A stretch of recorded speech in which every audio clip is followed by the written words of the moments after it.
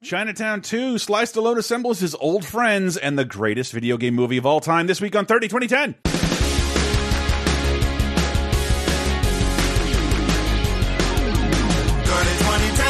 30 2010. For decades, every show, sometimes associated videos. 30 2010, 30 2010.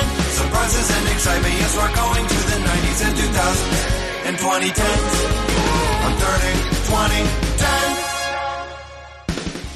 Ladies and gentlemen, welcome to 30 2010, the Laser Time Podcast Network's weekly pop culture time machine, taking you back 30, 20, and 10 years ago into the greatest anniversaries for movies, TV, video games, music, and so very much more. Hi, I'm one of your hosts, Chris Antista. Who else is with me? I'm Diana Goodman, my succotash witch. Nice. It's me, Sarah. There it is. Eating, praying, and loving. What was the opposite you came up with recently? It wasn't live, die, repeat. It was. That's not the opposite of eat, pray, love. It was like he just said it off the cuff, like hate, die, hate, die, hate, die, puke. Yeah. Puke, hate. Yeah, puke. Puke, hate, die. Puke, hate, die. No, none of us hate die. Die's here for with the bring. Better be bringing the historical movie nonsense, because I did not get a chance to see one of my longest standing curiosities in all of filmdom. One of the longest breaks in between sequels, I think, in Oscar-nominated history. Yeah, I know it's happening more and more nowadays, but like it used to be rare for something to get a sequel 25 years after the fact. But and there's not only that, one of my favorite movies of the 2010s is coming up, and I got some really fun sounds for you guys, and I can't wait to share them. We'll be talking about August 7th to the 13th in 1990, 2000, and 2010. Get it? 30 2010. 30 20 10 years ago. We'll tell you what came out and what was awesome, and what we didn't think was so awesome. And right off the cuff, I got to say this show is executive produced by J.D. Holland and many other fine people at patreon.com/lasertime, where $5 can support the entire Lasertime network. Video Game Apocalypse. New stick of Star Wars up right now.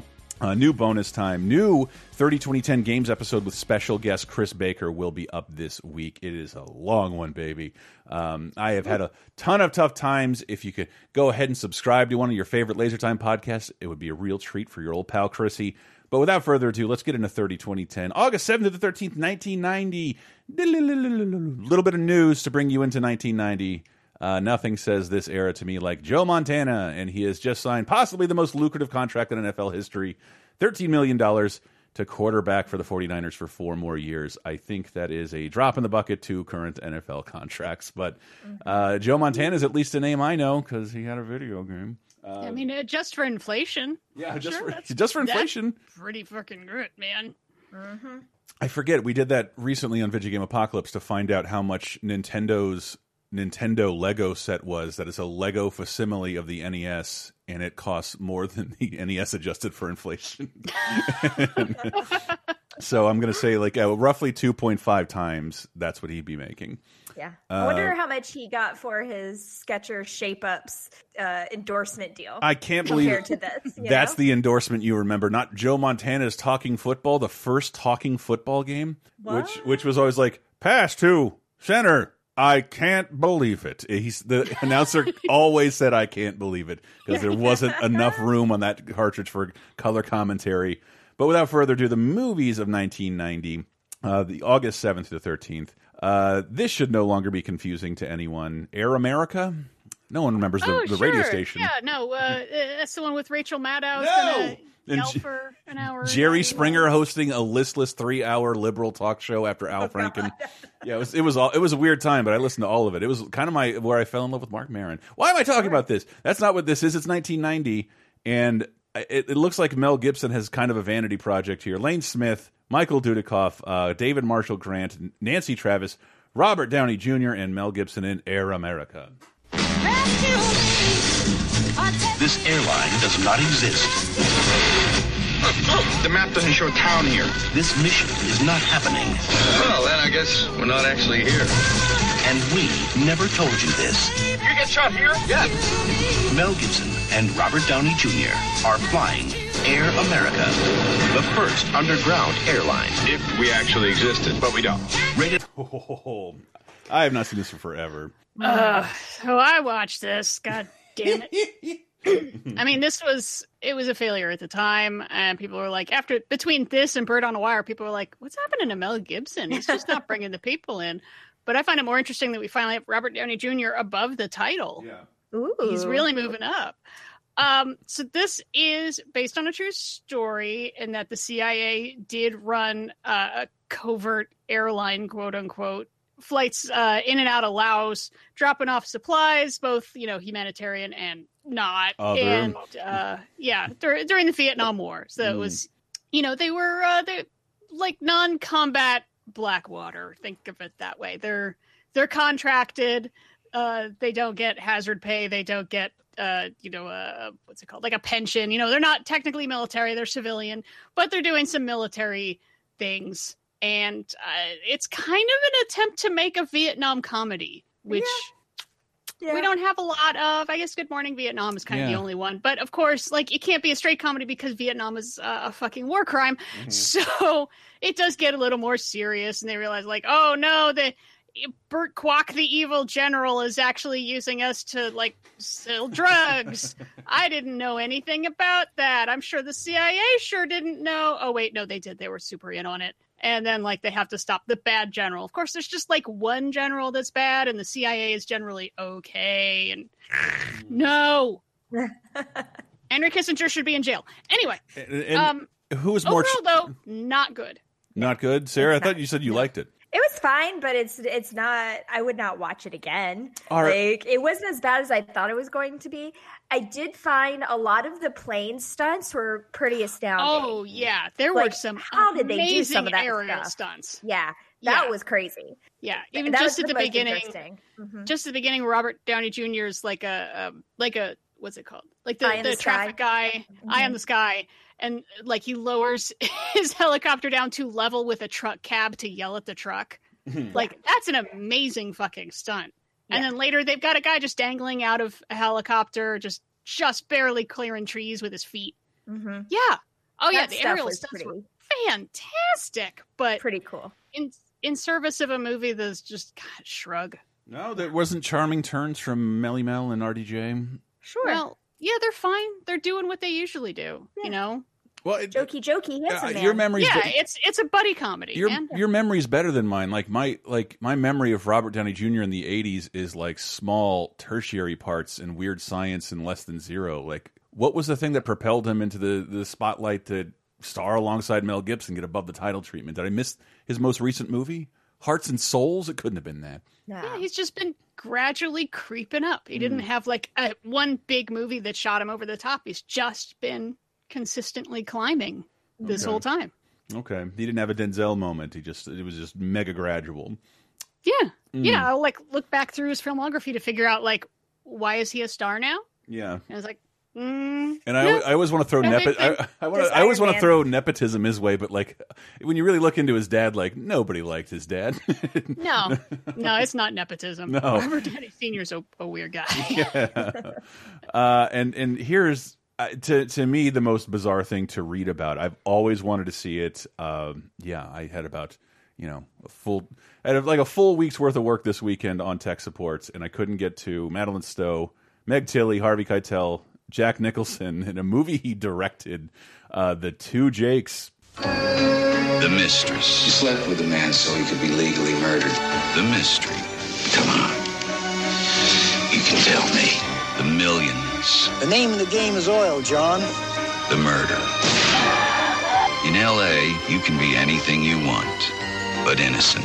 Jack Nicholson. In this town, I'm the leper with the most fingers. The Two Jakes. Starts Friday on... I didn't see Chinatown until my 20s, and that's from 1974, right? Yeah. And would people see this promo and automatically that's a sequel to Chinatown? Because I remember seeing these promos and it didn't convey anything to me that this is a sequel to one of the most well-regarded movies of all time. There were a couple different ads that I found, and no, they didn't tend to underline it. There were some that were he's back without saying who he is. Mm-hmm. And it's okay, it's Jake Gittes. I get that because I'm a giant nerd, but I don't know if they were trying to hide that so that, oh, if you haven't seen Chinatown, this will still make sense. Which, no, I don't think so. Which is one of my massive complaints about this, is that they end up folding in characters and story from Chinatown. Right. And it really would have been better if they just, hey, it's a new mystery, just like Sam Spade has a bunch of different mysteries, and all those kind of characters that they just keep going. And instead of making it a sequel, just make it another Jake Gittes movie. And I hope you like film enough. I don't really want to have to explain Chinatown to people, or Roman Polanski especially. But yeah, well, so I think Chinatown is basically flawless. I think it is an amazing movie. It is so goddamn good. Yeah, here's my recommendation. Roman Polanski, who directed it, has done terrible things, and you should steal the movie. Just pirate the movie so he doesn't get any money. There. Don't give Problem Paramount solved. the satisfaction. And Yeah, problem solved. Because it is worth watching, even if it's associated with terrible things. Because it's so goddamn good. yeah, like I'm not I watched it on in my 20s, just like I'm gonna watch every film I've been told is great, and just it kind of went over my head. But I have met an astounding amount of people younger than me who watch it and like, that was fucking rad. That movie was great. That people who love Chinatown. So like, yeah, you'd think they'd play up more like this. Here's a sequel to that movie. This character lived. Maybe his nose is healed. And and it was, I believe it was proposed as like to launch a new film series. This was not supposed to be the last Jake Gittes, Jack Nicholson movie. No, they were aiming for at least a trilogy. Oh, And that's the fascinating behind the scenes of it, because obviously, like Robert Towne wrote the original, and he was going to direct this, and then got in an argument over famous producer Robert Evans, because Robert Evans had cast himself as the second lead in this movie and got plastic surgery to do it. And it says that yes, and it says the argument, they got into an argument because he refused to change his like 1970. Google a picture of Robert Evans. His hairstyle is hilarious and stuck in the 70s. He looks like a skinny wrestler. He looks like like if Ric Flair's dad was like greasy. Like that's what he looks like. And it's ridiculous in that this producer, non-actor, but like famous person was supposed to play a major part in this movie and changed his face to something more cat-like, according to him, to do it. And then they had a giant falling out. All the sets were destroyed, and everyone was sued into oblivion. And I don't know. This is one of those movies I want to see a documentary on the unmaking of. And at the end of the day, the only person left standing was Jack Nicholson. And I believe he was on the hook for some shit. So he like not only had to like, I got to go ahead and make this, shit, and direct it.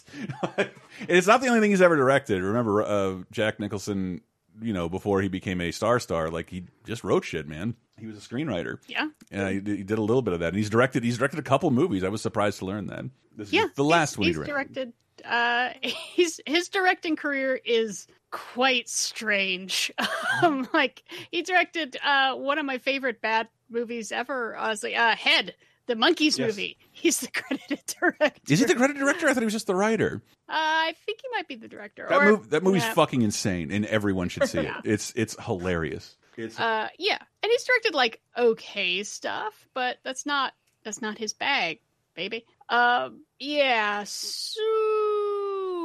What to say about this? Yeah, please. I'm pulling up. I'm sorry. You're right. He only wrote the screenplay to Head. He wrote Drive, he said, in 1971, Going South in 78, and The Two Jakes in 1990, and that's it. And honestly, the directing it's okay. It's fine. I hear he's like that's not the problem. I love stories about Jack Nicholson because he's an unlikely looking movie star, but he's apparently like crazy professional and shit, and like takes everything pretty seriously, but also is like not an asshole to work with. Yeah, so much so Adam Sandler gave him a writing credit on Anger Management. Wow. Dang. But also remember, he's coming off of Batman. Man can do what he wants. That's why true. I didn't know who he was until Batman. And well, you're a little kid. I was a little kid, so like I that's why I was so transfixed on this. Like my anchor was like, is Danny DeVito in this? Okay, that I can get my head around. And so, yeah, like it's been on my list forever. I'm ashamed I didn't get to it. Like, and the reviews are all over the place. Yeah, that is. Well, I was surprised because I know most people were like, but there were some reviews that like they really liked it and they thought it maintained a lot of the tone of the original, and it's twisty turny and there's lots of shady underground dealings and stuff. But I feel like it's all over the freaking place. Yeah. Like if you could cut, first of all, it is 2 hours 15. You could cut half an hour out of it and you would have a great movie. But there's just meanders and weird stuff and then ties into the original. And then this character starts acting crazy. And you're like, who the fuck was that again? The semi-famous story, Hollywood legend, let's call it, is that a theater goer got up in the middle of the movie and went to management. He's like, hey, man, I think your reels are out of order. And he's like, you're right, they are. And no one said anything for 3 weeks. You're the first person to mention this. It does feel like, because I rewatched Chinatown this weekend kind of in preparation for watching this. And I was really happy I watched Chinatown again because it had been so long and it is such a great, fantastic film. I couldn't finish this one, the two Jakes. It's just... To me, it felt like, especially watching them so close to each other, it felt to me like a TV movie version of Chinatown. Everything's very overwritten, overwrought. Like, just, it's almost like it's not so far that it's like a parody of Chinatown, but it approaches that closer than than it does, like, stay close to the source material, I feel like.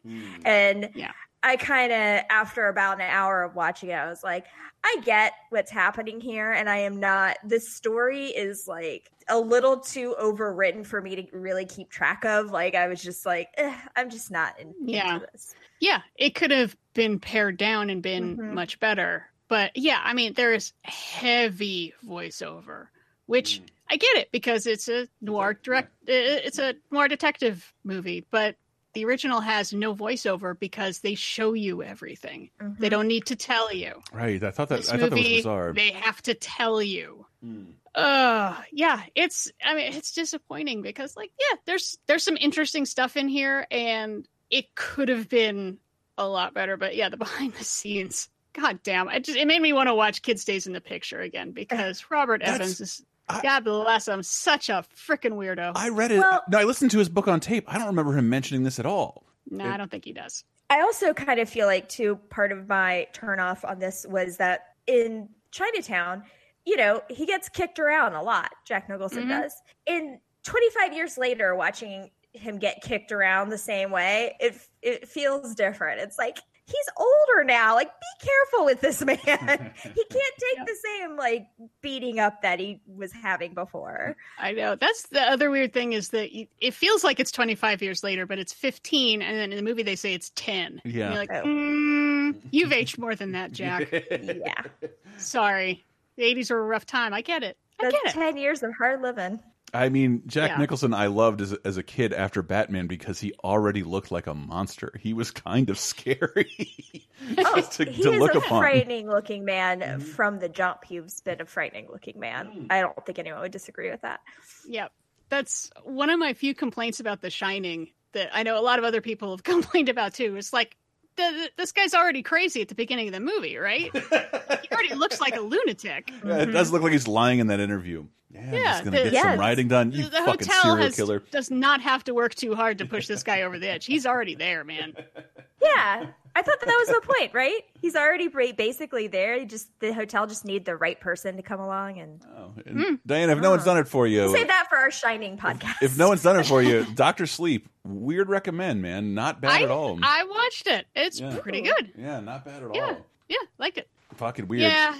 Two Jakes, disappointing. Chinatown, please go watch. Steal it if you want to. That's fine. And that's not even the movie most of you have seen. That is from this week. This next movie I love. A true cable classic. Kevin Bacon, Oliver Platt, William Baldwin, Julia Roberts, and Kiefer Sutherland in Joel Schumacher's Flatliners. Today's a good day to die. It was a daring experiment. I'm going next. They were trying to find the answers to life. Why are you doing this? To see if there's anything out there beyond death. But they weren't ready for what followed them back. You withheld information. That's the same as lying. You're not real. Kiefer Sutherland, Julia Roberts, Kevin Bacon. No! Flatliners. I love this movie. It's really fun. I enjoy it. This is one of those where it's like, I feel like this is a dressed up B movie, but it's done exactly the way it needs to be done. Agree. This might be, I think, is this Joel Schumacher's best movie? I know people love The Lost Boys. I rather enjoy. There's some other ones in there, but I think this might be his actually best movie. I rather enjoy Falling Down. Hate its fans. I know a lot of people. We'll get there. But yeah, I think this is what he was best at. Something that's just this side of camp. There's a little hint of the camp in there. We're taking something kind of silly and we're treating it really seriously. Yeah, and that makes it fun. And that is the how he knows what he's doing too, is that the sets are all very campy. I mean, like, what kind of fucking medical school is this that's set in like a haunted house, basically? It's so weird. They all live in like abandoned warehouses. Like, that's just a normal place to live. Like, all the sets are very, very, like, definitely on the campsite of camp. For sure. Like, there's a lot of stuff set in like forests or whatever. It all looks like basically E.T.'s forest. Like, it's totally not real, and doesn't even try to look real. But yeah, I just think this is it's a fun movie. And it also brings up like a lot of interesting questions. And as someone who thinks about the afterlife a lot, especially these days, I like the kind of messages that it's sending with that sort of thing about, like even if there isn't an afterlife, the idea that this, the things that you've dealt with in the past do come back to you, whether it's in your subconscious and you're still working it out, or it is actually some sort of, karma or afterlife idea. Like this, the result is the same. These are people who are working out demons that they had and doing it in a way that we all kind of fear, like that things from our past are going to come back and get us, whether or not we deserve it. And some of the characters, like Julia Roberts, like her deal from the past, she's a child. She really couldn't help herself, but other characters, the Ben, obviously, it's way worse. They did terrible things, and they have to deal with those consequences. So, I guess quick plot outline if you don't know. Yeah, these are medical students who decide to experiment with dying short term. So they die for like a couple minutes, and then all their buddies bring them back to see what was on the other side. And what is on the other side is revenge for the people that they have wronged. They start getting haunted by kids that they bullied, or they get haunted by the women that they surreptitiously filmed having sex with them. And they start to pay. Kiefer Sutherland getting repeatedly beaten by a child is one of my favorite things. It's so funny where it's like he keeps setting up, like, I'm in this big empty room. You can't get me, evil child ghost thing I brought back. And then just turns around and wham! Just nails him in the face over and over. I feel like we should prescribe this in this gilded age of assholes. Like, everyone needs a healthy dose of guilt. Totally. Yeah. Right now. Totally. Guilt is and then good, shame is bad. Yeah, and they realize that confronting what they've done wrong is the way through. To wrestle with your demons and make amends as best you can. If you can, yeah. I mean, William Baldwin's. I loved his whole storyline, where he starts seeing the women that he taped having sex with, like, on other screens throughout his life, like that as he's going along his like regular everyday life. He has a flash forward to Sliver. Yep, it's a good movie joke. I was thinking about that, so yeah. Like, what is it with William Baldwin and taping himself having sex? Is this the best William Baldwin movie? If you look like William Baldwin? Yeah, you never know what's going to happen again. I don't even look like Steven. I can't help it. Every time I see this, when I think about Julia Roberts in this, is this like the only movie like this she ever did? That's like what? That's I don't want to say high concept, maybe genre. I mean, there's the Mary Riley movie, but like everything else is like hyper grounded or a comedy, and like Sleeping with the Enemy. Okay, yeah. Again, you guys would know better than me, but like when I saw her in this again, I was like, that seems bizarre now. This is not the type of movie she would ever be in. Yeah. And she's really at her like real big hair Julia Roberts time right now. And forced to appear in her underwear. I love it. Mm-hmm. Yeah. Mm-hmm. She's great. Everyone's really good in this too. Like the acting is kind of exactly where it needs to be with a movie with this level of camp. It's the only way to put it. And after watching Hollow Man, watching Kevin Bacon get screamed at by a small child and having like ruin his life, it made me feel a little better. Yeah, another mad scientist situation for old Kevin Bakes. But yeah, and then this week we do have a Julia Roberts almost hat trick because we get to talk about her again in 20 years in 2010. Okay. See, now we got to move. It's a better time than to move along with the show. Oh, I'm not going to bore you ladies too much with this. I was not expecting this week to be like Flatliners. That's going to be the one that I like the most. Yeah. Not me. But that's where we are. It's not, but it's on one of my, it's definitely the recommend for 1990 for freaking not long. Yeah. For sure. And on the 10th of 1990 in television, wrestling fans will get a kick / sadness out of the last taping of American Wrestling Association, also known as AEW. AWE, not AEW. They're still around. AWE is famously Verne Gagne's. It has a fascinating tale. Verne Gagne, its star and owner, like unlike Vince McMahon, he was the head wrestler. Kind of went downhill, forcing his son to be the head wrestler, kind of forcing that in the fans' faces. If you've never heard people break down how wrestling used to be territorial before Vince McMahon brought it to cable and made wrestling stars national instead of regional stars, this was one of the biggest wrestling associations of them all out of Minneapolis, and Vince McMahon also quite famously stole a ton of wrestlers from him, creating the demise, including people like Jesse Ventura and Hulk Hogan. You used to rent wrestlers from other territories if they got famous enough. And, Vince McMahon, hey, I'll just offer you more money to come over here and never go back, breaking like a 100-year handshake deal in the business, and basically where it is today, where he owns everything. But I believe they nominated AWA Verne Gagne into the WWE Hall of Fame. And my favorite thing about him is that in an old folks' home, he killed a guy. But what was deemed unfit to stand trial, just an altercation with a wrestler who doesn't have much mind left. He killed someone in his nursing home in an altercation. It's not hard to do. My grandmother permanently handicapped my grandfather just by pushing him down. You can do that. In way lighter news, this... Sorry, guys, didn't mean to bring it down. There's a couple documentaries about AWA out there. It's fascinating. I love wrestling docs. A sitcom I never heard of that aired on TGIF on ABC, based off a play, but like it, I just got a little bit of the theme song because it is like it's hella black, especially even put up against things like Family Matters that were also on ABC. Listen to this theme song for New Attitude. I love it. From my head to my shoes, know where I'm going and I know what to do. I tied it up from my point of view. I got a new attitude. Don't say nothing. This seems nice. But it's a sitcom. It only lasted 6 episodes about a black-owned hair salon. So like a female-led.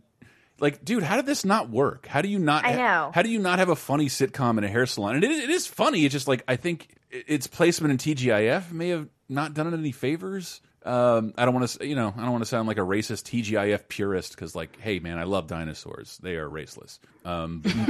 But yeah, like it didn't fit in, and I was even looking back, like, yeah, this is before I can remember any black female-led sitcoms of any kind. There were standout characters. 227. I never saw that one, but the 70s. 70s was obviously a little better for that. But moving into games briefly, because we have a whole show about the games.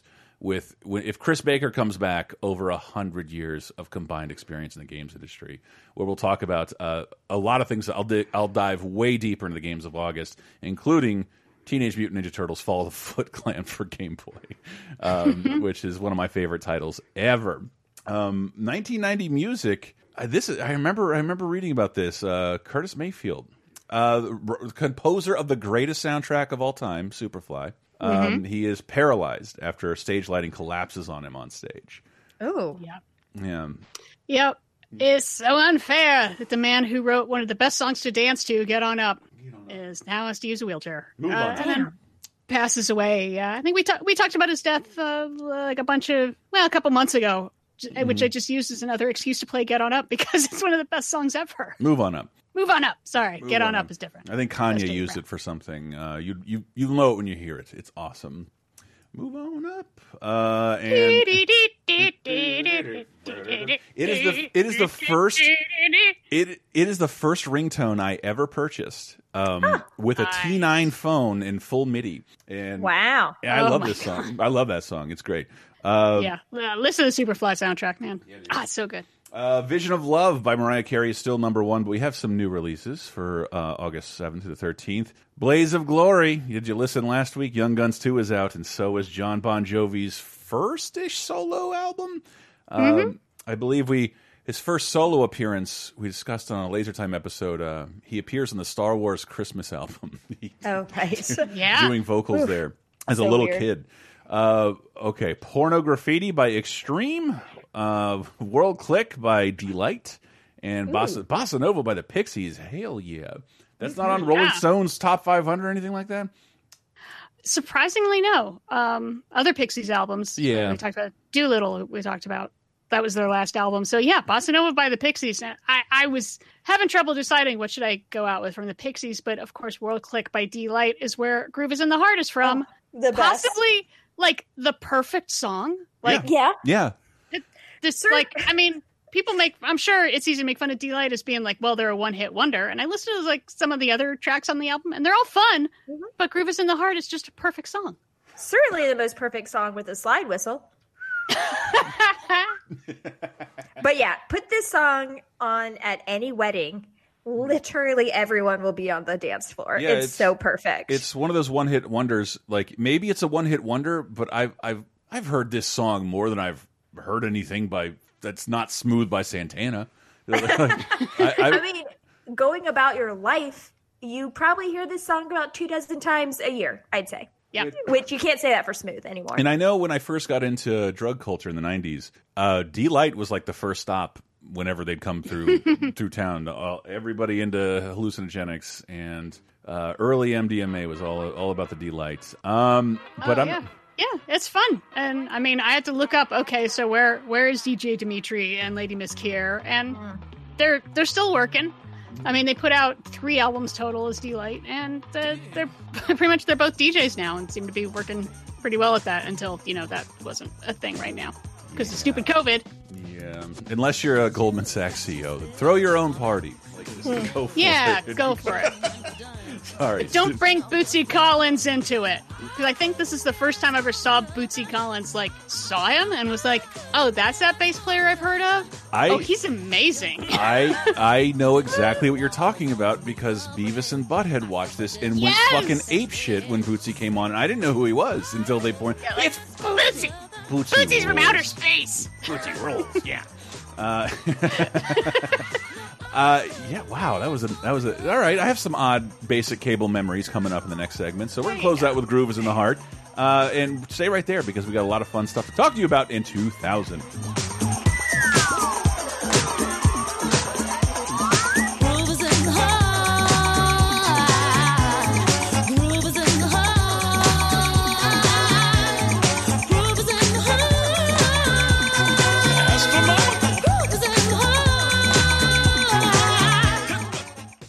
Would you like exclusive bonus podcast commentaries and more from the LaserTime crew?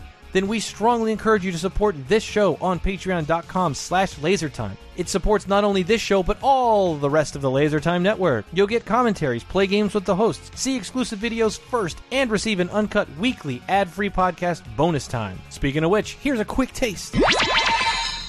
We're recording this on a lazy Sunday, and the perfect lazy Sunday reading just hit me. Have you been seeing that Gigaleak, the Nintendo Gigaleak? There's a lot of shit confirmed. Is Mario actually punching Yoshi to get him to open his mouth?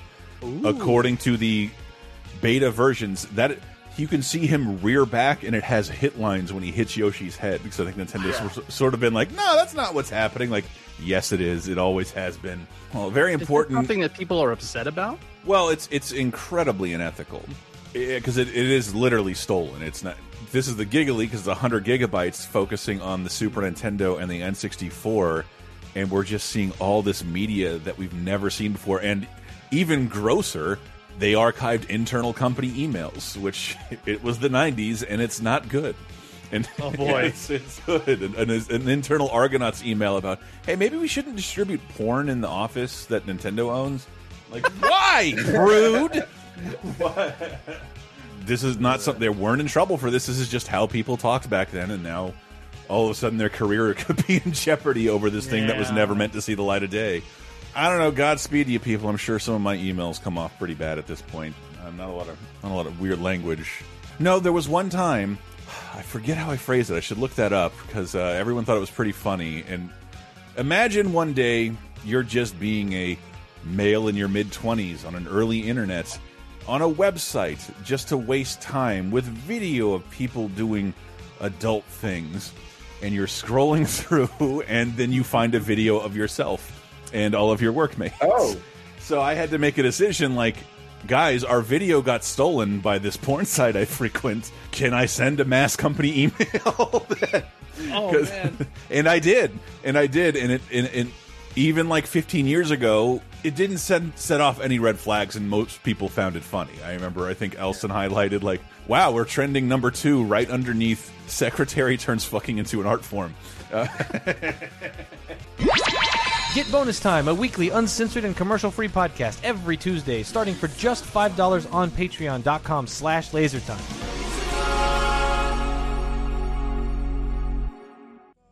All of the money don't amount to you, so I can make believe I have everything, but I can't pretend that I don't see that without you, girl, my life is incomplete. No, not buying it, Thong Guy. Welcome back to 30-2010, segment 2000. You know it's the year 2000. Incomplete, am I saying that right, Di? Incomplete by Cisco is #1 this week, and that's what we're opening up with. Thong Song or Nothing. Yeah, he's got a sensitive side. What do you want? No, you can't make the fucking quintessential video about butts. And I say video because it's required viewing, like not just listening. I don't know. Baby Get Back, I would say that's the I mean, he stands on a giant butt. He is standing on a giant butt, but that's pretty. There are still hard more. To beat. Even if you count that butt as 4 butts, there are more butts in the song. Well, are we talking about quantity or quality? I mean, I find with quantity, you end up getting a lot of quality. Diversity is the key. Big fair. butts, little butts, butts that grow on rocks. But welcome to 2000, August 7th to the 13th. Welcome. We're bringing in with a little music here. New releases. We got to talk about them. Spirit, They're Gone. Spirit, They Vanished by the debut of Animal Collective. 13 Tales from Urban Bohemia by the Dandy Warhols. Artificial Intelligence, Mosaic Thump by De La Soul. Hot Shot by Shaggy and Resurrection by Rob Halford are all out this week in the year 2000. That Dandy Warhols album is a great. And Is that the one with the heroin is so passe on it? No, No. not this one. I don't think. This one has Bohemian Like You, which I literally just heard again like the other day on a commercial. Like everybody loves that song. It's so good. I really love the Dandy Warhols too. And also nobody talks about it, but there is a great documentary about them and the Brian Jonestown Massacre and how they're like frenemies basically. And it's called Dig, and it was really good. It's just kind of all about that like rock scene in Portland during the turn of the century. And, you know, I don't know. It's a great little period piece for sure. Well, I love all the news in 2000. It is absolutely wonderful. Just to bring you into the world of August 6th to the 13th, the world got tired of wondering what their favorite fictional characters look like pregnant while being fingered over the pants. So DeviantArt decides to launch itself. Mainly Sonic. Let's be honest, it's mainly Sonic. No, I encountered a lot of Yoshi stuff, and I don't know why I posted on Instagram. I was doing a totally legitimate search for something completely different, and just found like a collection of Betty Rubble riding Fred Flintstone while asleep. Like what? That's a very specific fetish. Wait, who's asleep in this situation? Fred is asleep. Oh, okay. Yeah, Betty is still not good. I mean, sort of good, but also. Yeah. Not encouraged. But you know what? I don't really care. Whatever you like or are into, I love. If you've never been to DeviantArt, go there, search for your name, and put your name in Sonic and see what you find. And then look how supportive the community is. Yeah. It's awesome about that. And it's been great for certain aspects of Creative Commons. I found a bunch of art there that people have let me use. It's easy to make fun of DeviantArt, but it's fucking awesome. And it's one of those old internet things you just have to wonder, like, is someone to buy this thing and ruin it? Or is the person running it going to get tired of it? I hope not. One of the last pure internet things now that, like, it was Tumblr before Tumblr when it comes to, like, letting these little freaks let their freak flag fly. And I am so happy there's a place for that because I love them all. Yeah, for someone who likes to make podcast collages, sometimes you're not going to find cropped chip-ed art anywhere but DeviantArt. Those people are making it high res and on a regular basis. It's awesome. Yeah. And express yourself artistically. Keep it artistic, though. Don't bring it in the real world, whatever it is. True. That's fine. I don't know what that means, but I support it. On the 8th of August, 28 states sue major record labels, accusing them of price fixing on CDs, and they settled for $143 million in 2002, right when they were hurting. I hate the record companies. Yeah, they were price fixing CDs. It hasn't changed price for 30 years. Yeah, I see a lot of people complaining about prices. Fellow nerds, movies have gone up in price in accordance with inflation. Home video DVDs, same price. Video games, same price, plus maybe $10. Consoles, same price. Music is like now a third of what it cost back then.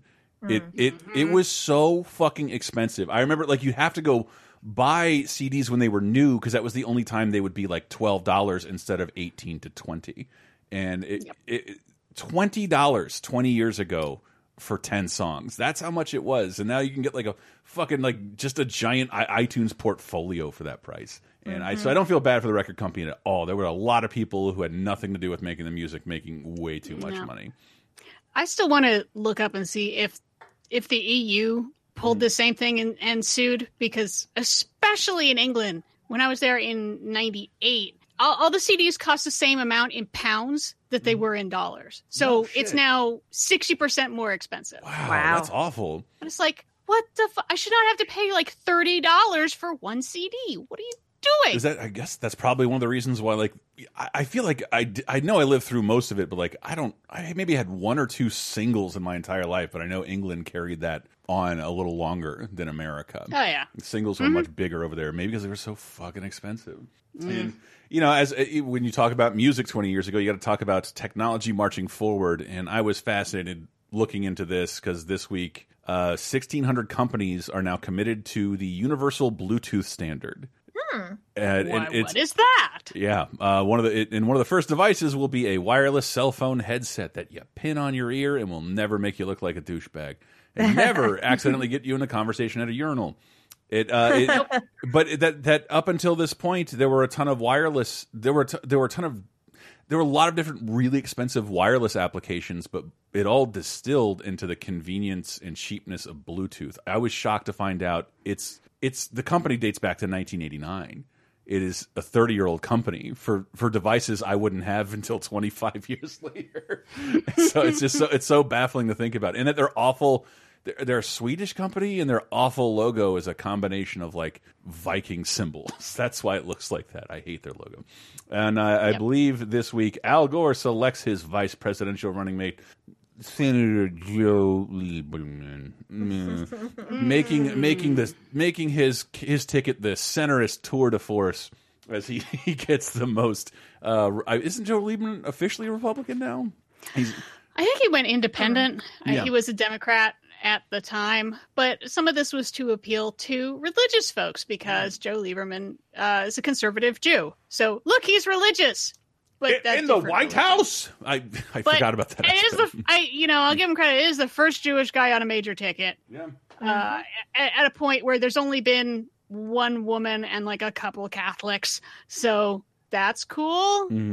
I mean, would you rather hang out with Joe Lieberman or Dick Cheney? Let's be honest. I don't. No, something. Definitely Dick Joe Cheney Lieberman. got drunk and shot a guy in the face. That seems fun, whatever they were doing. Whereas Joe Lieberman hates music and wants to ban dancing and hates video games. Yeah. But yeah, that's true. And I don't know. I secretly want to hunt Dick Cheney. I feel like maybe I could harangue Joe Lieberman more. Dick Cheney would never listen to I me. think you'd like to have a nice Seder with him, and you couldn't really hang.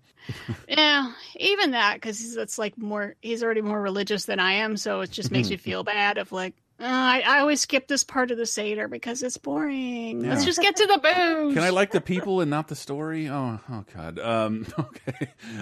Movies of 2000. Hollow Man is bizarrely still #1.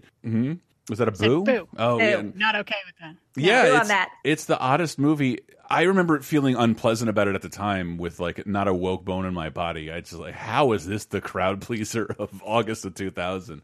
But deeply unsettling. And also, we didn't even get a chance to talk about how through a lot of the film you have to see Kevin Bacon's skinless dick because they make a point to like show you like, hey, he's totally naked without any skin, so that means we could show you his penis. I hope they got the physics right. Not into that.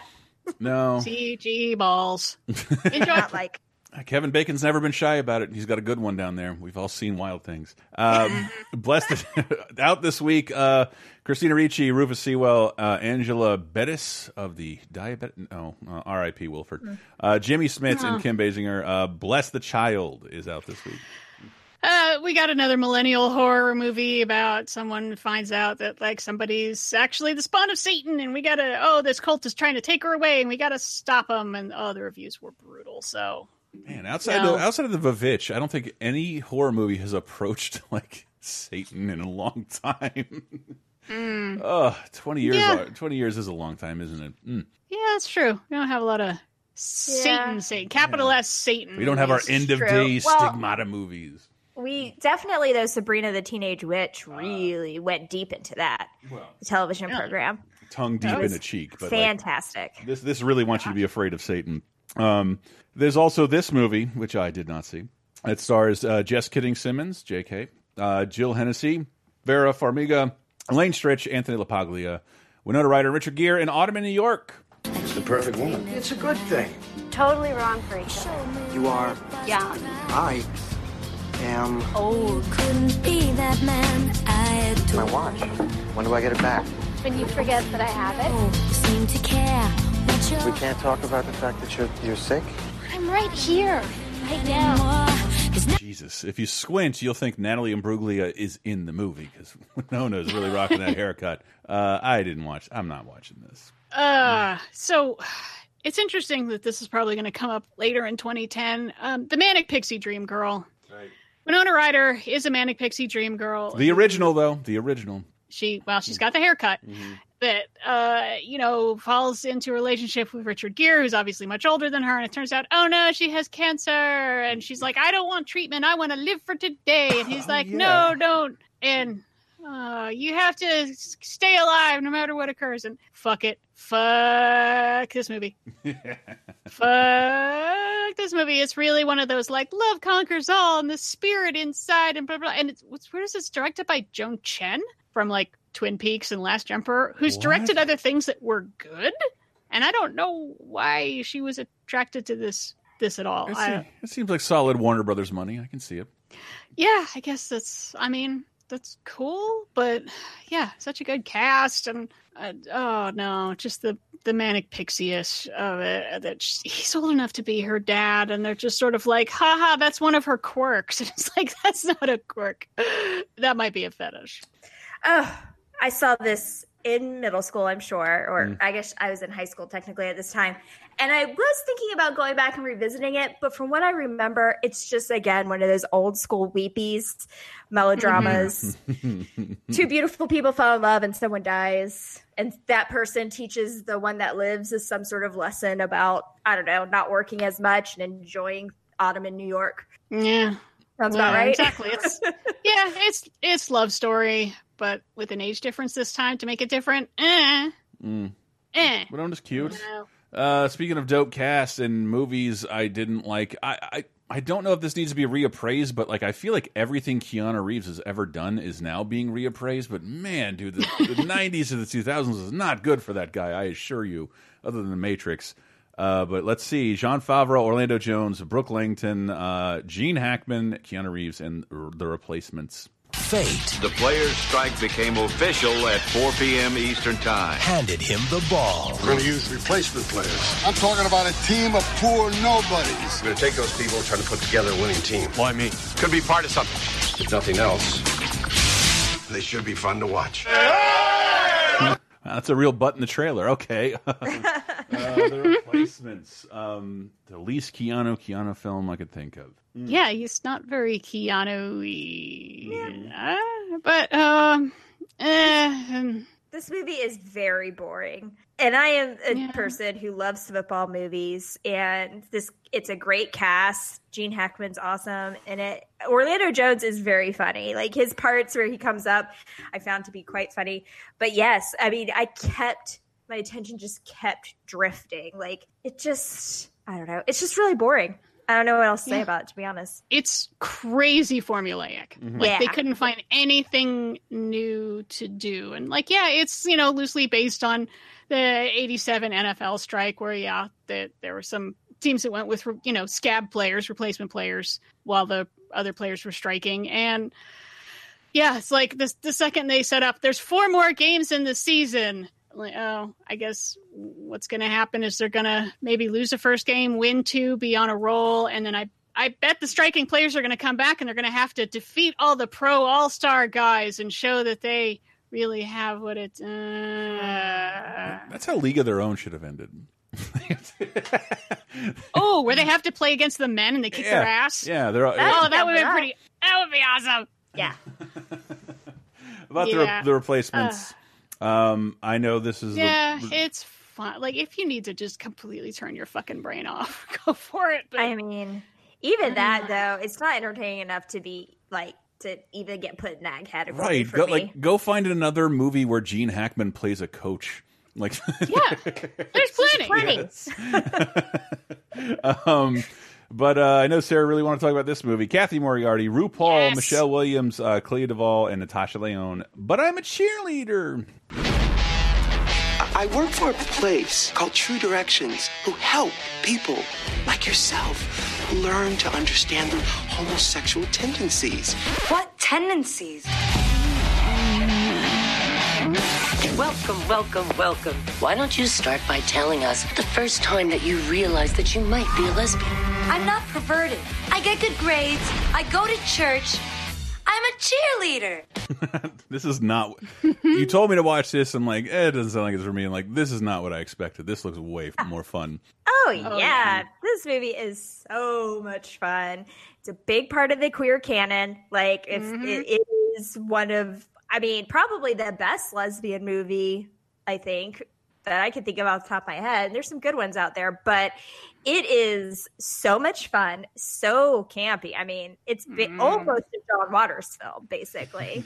And, I mean, you got RuPaul, not in drag, and... Yeah, it's the story of Natasha Lyonne plays a teenager who, is a cheerleader, doing everything right, and yet her family still thinks that she's a lesbian, and so they ship her off to conversion therapy, which is a barbaric practice that was used to try to convince people who are lesbian and gay that they weren't, and basically a torture device for many people and is in the process of being outlawed in most states. Thank goodness.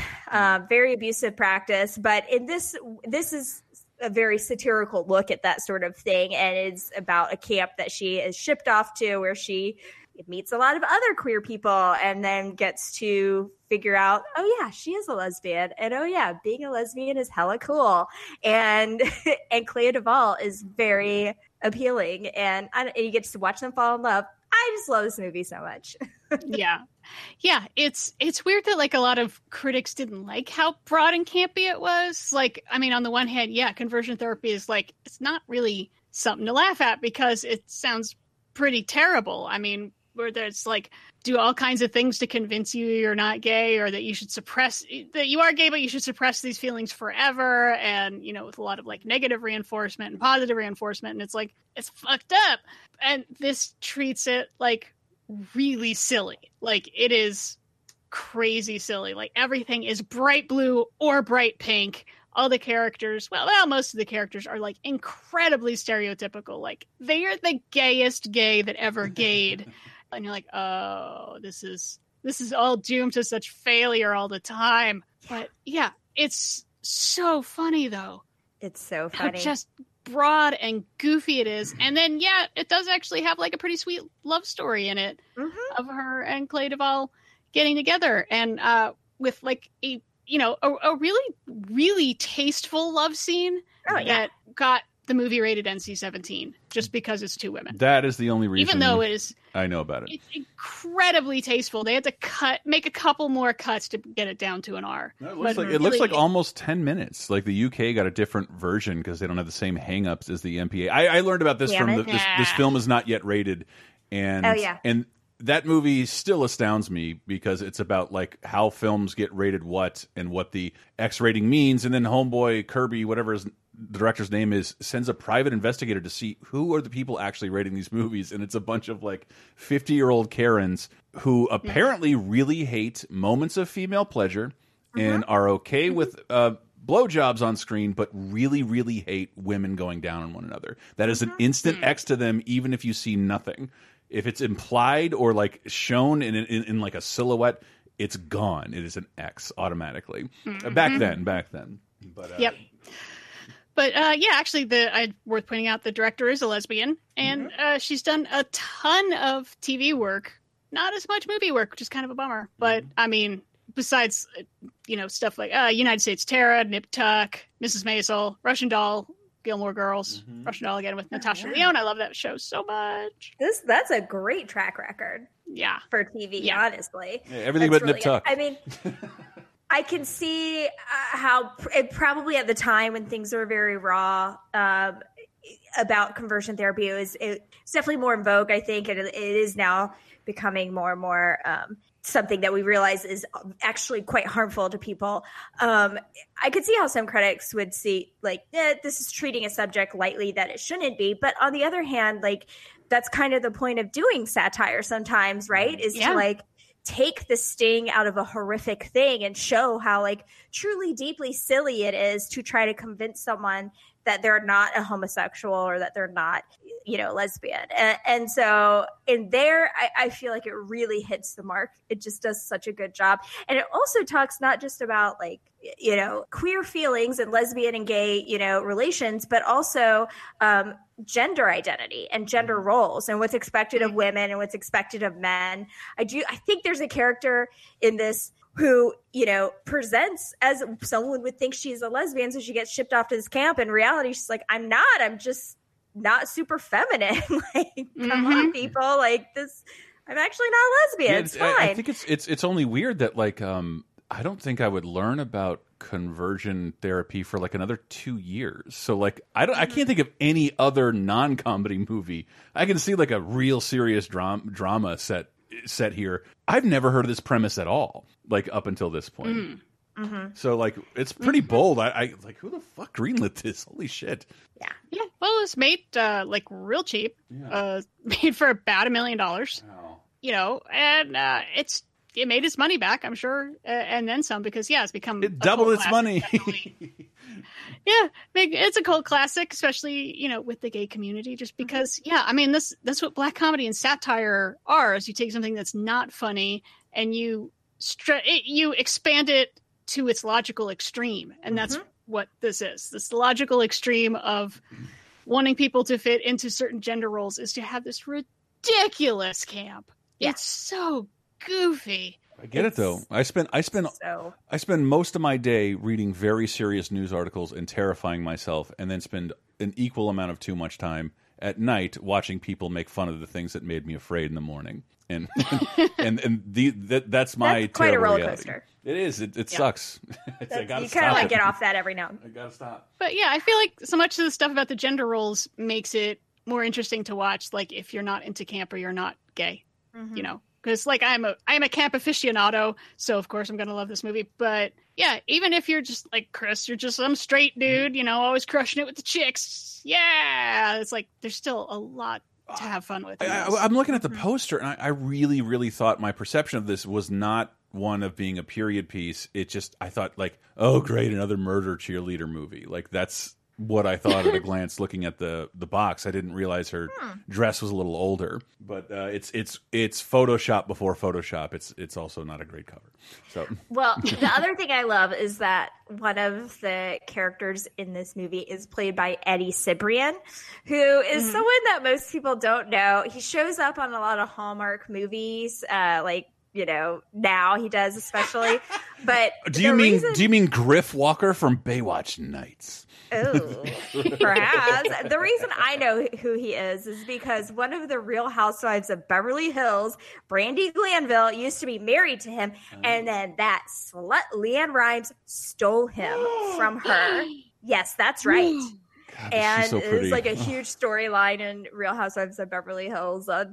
I mean, if your husband gets stolen from you by Leanne Rimes, I'm not going to lie, I would never stop talking about that. So I don't really blame someone for making a career out of it. Yeah, this happened about 13 years before my husband was stolen from me. And I'm going to that by story. Leanne Rimes. By Leanne Rimes. That's the important part. But yes, also I was really happy to see Melanie Linsky redeem herself after Coyote Ugly last week. Yeah. Okay. All right. Jesus Christ. Boy, I did too much research into the premiere this week. This is bizarre. August 12th, the Comedy Central premiere of BattleBots. Yay! Robots fighting. I suppose, and I will get back to that thesis. It was just more the idea, if you had a Comedy Central show that was canceled recently, you got really bitter having to watch this much BattleBots. It was on the air for 2 years and went 5 seasons. And the only thing I had to latch onto, I remember I love Bill Nye the Science Guy, the PBS show, and he was their technical advisor. They tried their best to make it funny, hiring color commentators and some Baywatch people, including Carmen Electra. I don't remember seeing Jamie Hyneman, Adam Savage, and R.I.P. Grant Imahara and Will Wright of SimCity fame being on the show, but like they made robots for the show. But like I think the boringness is just like it's battle refined to its essence. Like, you know what won? The thing with the largest spinny thing. Almost every time. Every time. If you make it an elaborate thing that does something different, it stabs and like you'll never be able to aim this. This thing's gonna come around you and whack you on your ass. It was just infuriating, but it's had a remarkable longevity in that it was resurrected in 2015 for primetime on ABC and is now running on Discovery Channel, but originated on Comedy Central and allegedly had great ratings and was only canceled because like we think we should just do comedy. And like I was reading about Cartoon Network going through a similar thing. They did live action like Boom Boom shows with robots and eventually abandoned that too. So like the opposite of Channel Drift. But what I don't know, what I really remember about BattleBots, and I promise to withhold some of this until it gets canceled. The Daily Show never stopped making fun of it. And that's true. Besides The Simpsons, I had not really seen another show like clearly target and not berate, but like really mock another show. You can look up online Stephen Colbert and Nancy Walls in their Daily Show BattleBots halftime update, where they in the middle of the Daily Show will recap what happens on BattleBots. But I will never forget, I'd never even heard a human being do this. Like Janine Garofalo came on the Daily Show and just like Jon Stewart's, figuring out what I should ask her. I think she's promoting Wet Hot American Summer. They don't talk about it. She is just mad at BattleBots, and I have a clip. Do you enjoy sandwiches? I love sandwiches, and you know what I love the most is BattleBots on Comedy Central. Give it up. BattleBots. Good move, Comedy Central. More BattleBots. Don't you think? Did you have any idea? What the hell is up with BattleBots? What's going on? Come on. They cancel Upright Citizens Brigade for BattleBots. I agree with you about the Upright Citizens Brigade. I enjoyed that show very, very much. Mm-hmm. But you know what would have been better if that show had included, robots fighting. I know. Yeah. BattleBots. I have little to no affection for it, but it's other than South Park, I think it's the only Comedy Central thing I've seen in a toy aisle. BattleBots figures. Yeah.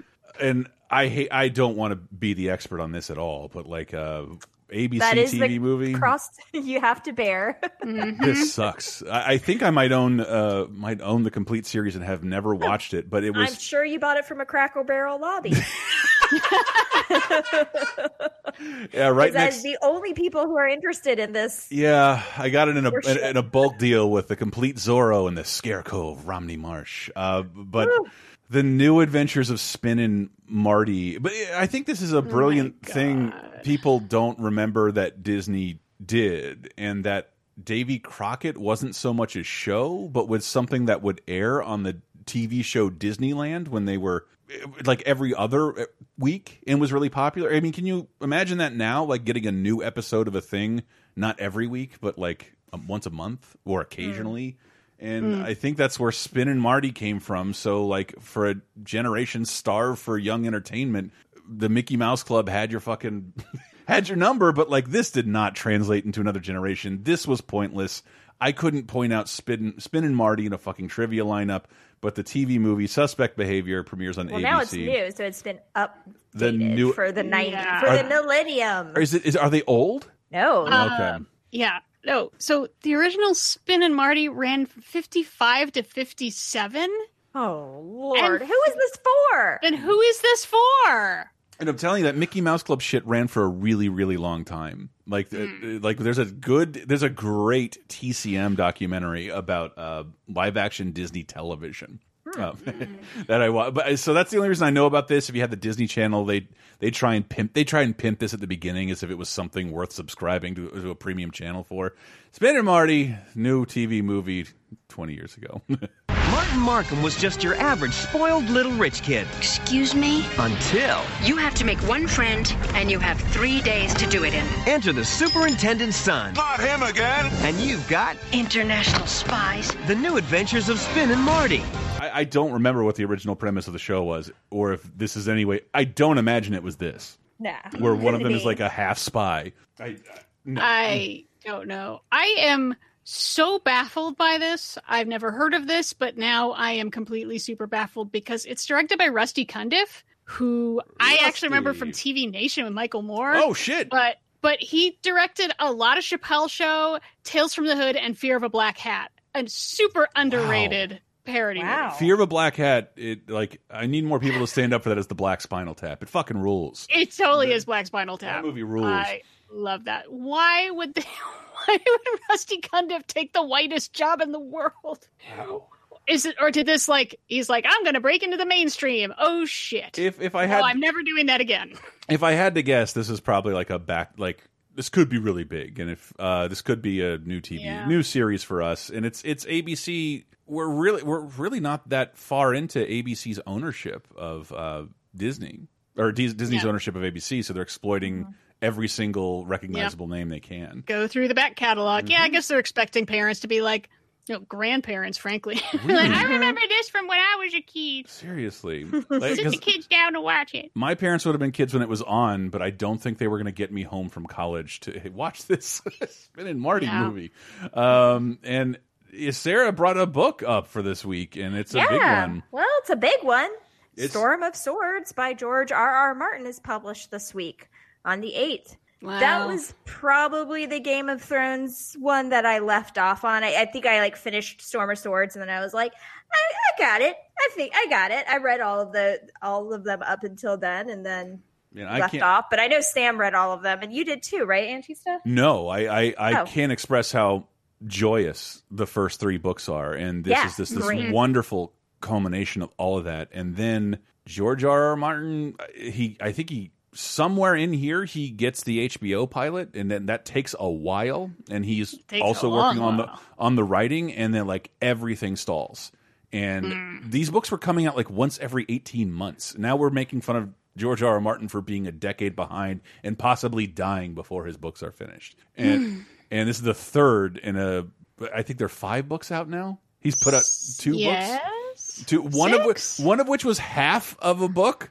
Yeah, and just not edited in any way. And like, I hated Feast of Crows so much. It is. I feel like it's the most old timey memory. Did I actually do this, or was I really angry in the Old West? I remember the exact thing, and I kind of wish I'd kept reading because it's. And then Arya went blind, and like and I just threw the book across the room, and it went behind the bed, and I never picked up another one of the man's books ever again.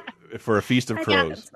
Yeah, first three are fun and interesting and good reads. They take some time. I'm really glad, especially on books 4 and 5, that I listened to the audiobooks so I could putter while he's describing what people are wearing and what people are eating and everyone's ancestors and how their ancestors had also had a tournament, and at the tournament this guy did this and this guy ate that, and then he was wearing this, and I'm so glad I can get other shit done, because otherwise I'd just be skimming. He's wearing another tunic. Yes, that's what he was wearing. But one little factoid that I think is really funny is that this book was nominated in 2001 for the Hugo Award for Best Novels. Wow. But it was lost but J.K. Rowling won for Goblet of Fire. And apparently afterwards he said, "Eat your heart out, Rowling. Maybe you have billions of dollars in my Hugo, but you don't have readers like these." Yikes. Yikes. Why? Please tell me he was grabbing himself when he said these. How? You don't have readers like these nuts. Yeah. Yep. He was grabbing his collection of sailor hats. How dare you make me side with J.K. Rowling? I know, right? I don't know who to side with there. Video games of 2000, August 7th through the 13th. Big week for 2 really big games. I have not played this one, but I have the utmost respect for Chrono Trigger and its one and only sequel, Chrono Cross. It's PS1 in North America this week. I love to see what people have to say about that. I really would. And then one of the most charming games ever that after a multi-day severe hardship, crisis of conscience, shitting blood, just a horrible, horrible period for me, sleepless, rewarded myself with the new Paper Mario, and I didn't realize how close Paper Mario the Origami King is to the almost 20 years to the day of the first ever Paper Mario. But will he save the princess? Help! Find out in Paper Mario! I know you know how Paper Mario looks, video gamers, but if you haven't seen the Nintendo 64 commercial, please look it up. It is live action with those paper cutouts being dragged over beautiful landscapes in across water. It is hilarious and lo-fi and wonderful. It's one of my favorite N64 commercials, and they had a lot of great ones. Well, that about wraps up 2000. We're going to take you out with Wasn't Me by Shaggy. I was hoping for a little bohemian like you. No, I'm sorry. It Wasn't Me is a way bigger hit, especially for some, like, everywhere except the U.S. This is the song of 2000, 2001. Where it's like, it was way bigger outside the U.S., but it's still pretty well known in the U.S. And it's so fun because it's so stupid. I just heard, I was at a store or something. No, I wasn't at a store because I'm not allowed to do that anymore. But I was somewhere recently where I heard a cover of Wasn't Me. But you know how they do covers now where it's like, it sounds like you're in a coffee shop. I hope it was really a really sad one. I hope it was a sad one in like the Annabelle trailer. She saw me murder in the next season of Grey's Anatomy. Let's just put it that way.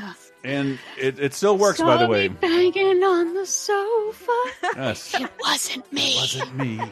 You saw me banging on the counter. We cooked there. No. It wasn't me. It wasn't me. Sad acoustic guitar. You want acoustic guitar, or do you want like really slow piano? No, I want one piano note every 40 seconds. I want a creepy children's chorus to sing it. Ooh, I like it. God, that's like gross. The Social Network. God, that's gross. We have to do it. How do we commission children to sing Shaggy's It Wasn't Me? Picture this, we were both butt naked, hanging on the bathroom floor. We'll be arrested. It'll be awesome. Oh my god. Okay, well, let's take us out, Shaggy. I have to recover from that. We'll be right back with 2010 and one of my favorite movies of the entire year. Stay right there. Wasn't me. Saw me banging on the sofa. It wasn't me. I even had her in the shower. It wasn't me. She even caught me on camera. It wasn't me. She saw the marks on my shoulder. It wasn't me. Heard the words that I told her. It wasn't me. Heard the screams getting louder. It wasn't me. She stayed until it was over. Honey came in and she got me red-handed, creepy with the girl next door. Hello, fellow Nerf herders. Did you not like Last Jedi, Rise of the Skywalker, or would you just prefer a majority of Star Wars fans take a slow walk into a volcano? What I'm saying is, are you sick of Star Wars? Well, I thought I was, but my co-hosts Jeremy and Adam beg to differ, except when they don't. Get ready for a whole lot of love, a whole lot of hate, and a whole lot of geeky therapy in our new series, Sick of Star Wars, with a big giant question mark, exclusively available at patreon.com/lasertime. Here's a little taste. McClunky. And when you look at sci-fi from the 60s, what defines sci-fi are things like Logan's Run, Planet of the Apes, Silent Running, which has you can see a lot of, I think, the same robot designer from Silent Running, which is about Bruce Dern locked in a biosphere going mad with 3 robot partners. Soylent Green, a dystopic movie about the future where humans are eating one another. Westworld, where robots rising up against us. That's what this is going up against. There is not sci-fi of adventure anymore. It is sci-fi of society, and where will this all take us? How dare we have the hubris to think we are gods? That's like the thesis of all sci-fi at this point. You know what the highest grossing sci-fi movie of all time is? At this point, not adjusted. What year? Let's say 68, around the time THX 1138 comes out. Kubrick. Bam! Jeremy with the boom. Discovery 1. Voyages towards Jupiter. Controlling the mission is a talking computer known as HAL. You don't have to have seen 2001: A Space Odyssey. I think most of us have a general idea of what it is. I've seen it a ton of times. I enjoy it. In the mid-70s, proposing a movie like Star Wars would put it in what the studios considered the same genre as 2001. Yeah. It seems preposterous. These couldn't be further. And believe me, as a little kid who saw this on TV, like, oh, I love Star Wars, I should check out 2001: A Space Odyssey. But essentially, they were too close to see what a cultural change they were right in the middle of, is what you're saying. I don't know. I don't want to shit on Star Wars because it's very important to me. Really? Not like you have a whole podcast series devoted to it. Oh, that's Sick of Star Wars, available exclusively at patreon.com/lasertime, along with weekly bonus shows, over 100 movie commentaries, exclusive bonus podcasts, and more for just $5. And that's in addition to the brand new show, Sick of Star Wars, an angst-ridden podcast saga told in 9 parts. Listen long and prosper. This is so wizarding.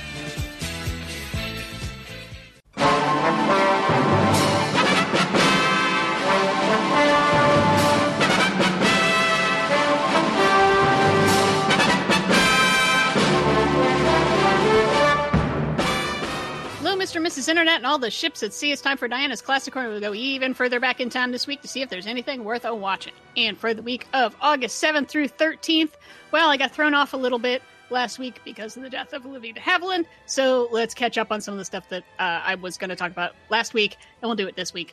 Last week, obviously, was the 75th anniversary of the bombing of Hiroshima, and this week we have the bombing of Nagasaki. So, yay, the times that we used atomic weapons. I'm glad it's the only times anyone's used them against people. Weird tidbit, though, I found out the day before the bombing of Nagasaki is the last declaration of war in World War II. That's when the Soviet Union declared war on Japan, after they've already been bombed at Hiroshima. Thanks, Stalin. You're so fucking helpful. Just trying to jump on the winner bandwagon after sacrificing those million people in Stalingrad. Anyway, yeah, atomic weapons are bad. I've got no time to get into this. Let me talk about what movie I want to recommend. 50 years ago, actually last week, but I'm pushing it to this week because of Olivia de Havilland. 1970, 50 years ago this week, is the anniversary of Performance, starring James Fox and Mick Jagger, directed by Donald Cammell and Nicholas Roeg. This is an odd movie, and I'd always heard, like, oh, it's really good, it's really revolutionary. You know, British Film Institute put it as the 48th greatest British film of all time. And it was sort of like, okay, it sounds weird, and then I watched it, and it's even weirder than I expected. But I super liked it because it's kind of hard to describe. I mean, basically, it's about this gangster who is very violent, and then he has to hide out for a while, and he ends up hiding out with this rock star who's in seclusion, played by Mick Jagger, basically playing himself. And the film's actually from 1968, and it wasn't released for 2 years because of the sexual content and graphic violence, and wasn't received well at the time. And now you can look at it and say, like, oh, I see how this is influential, and that it's, like, character-driven.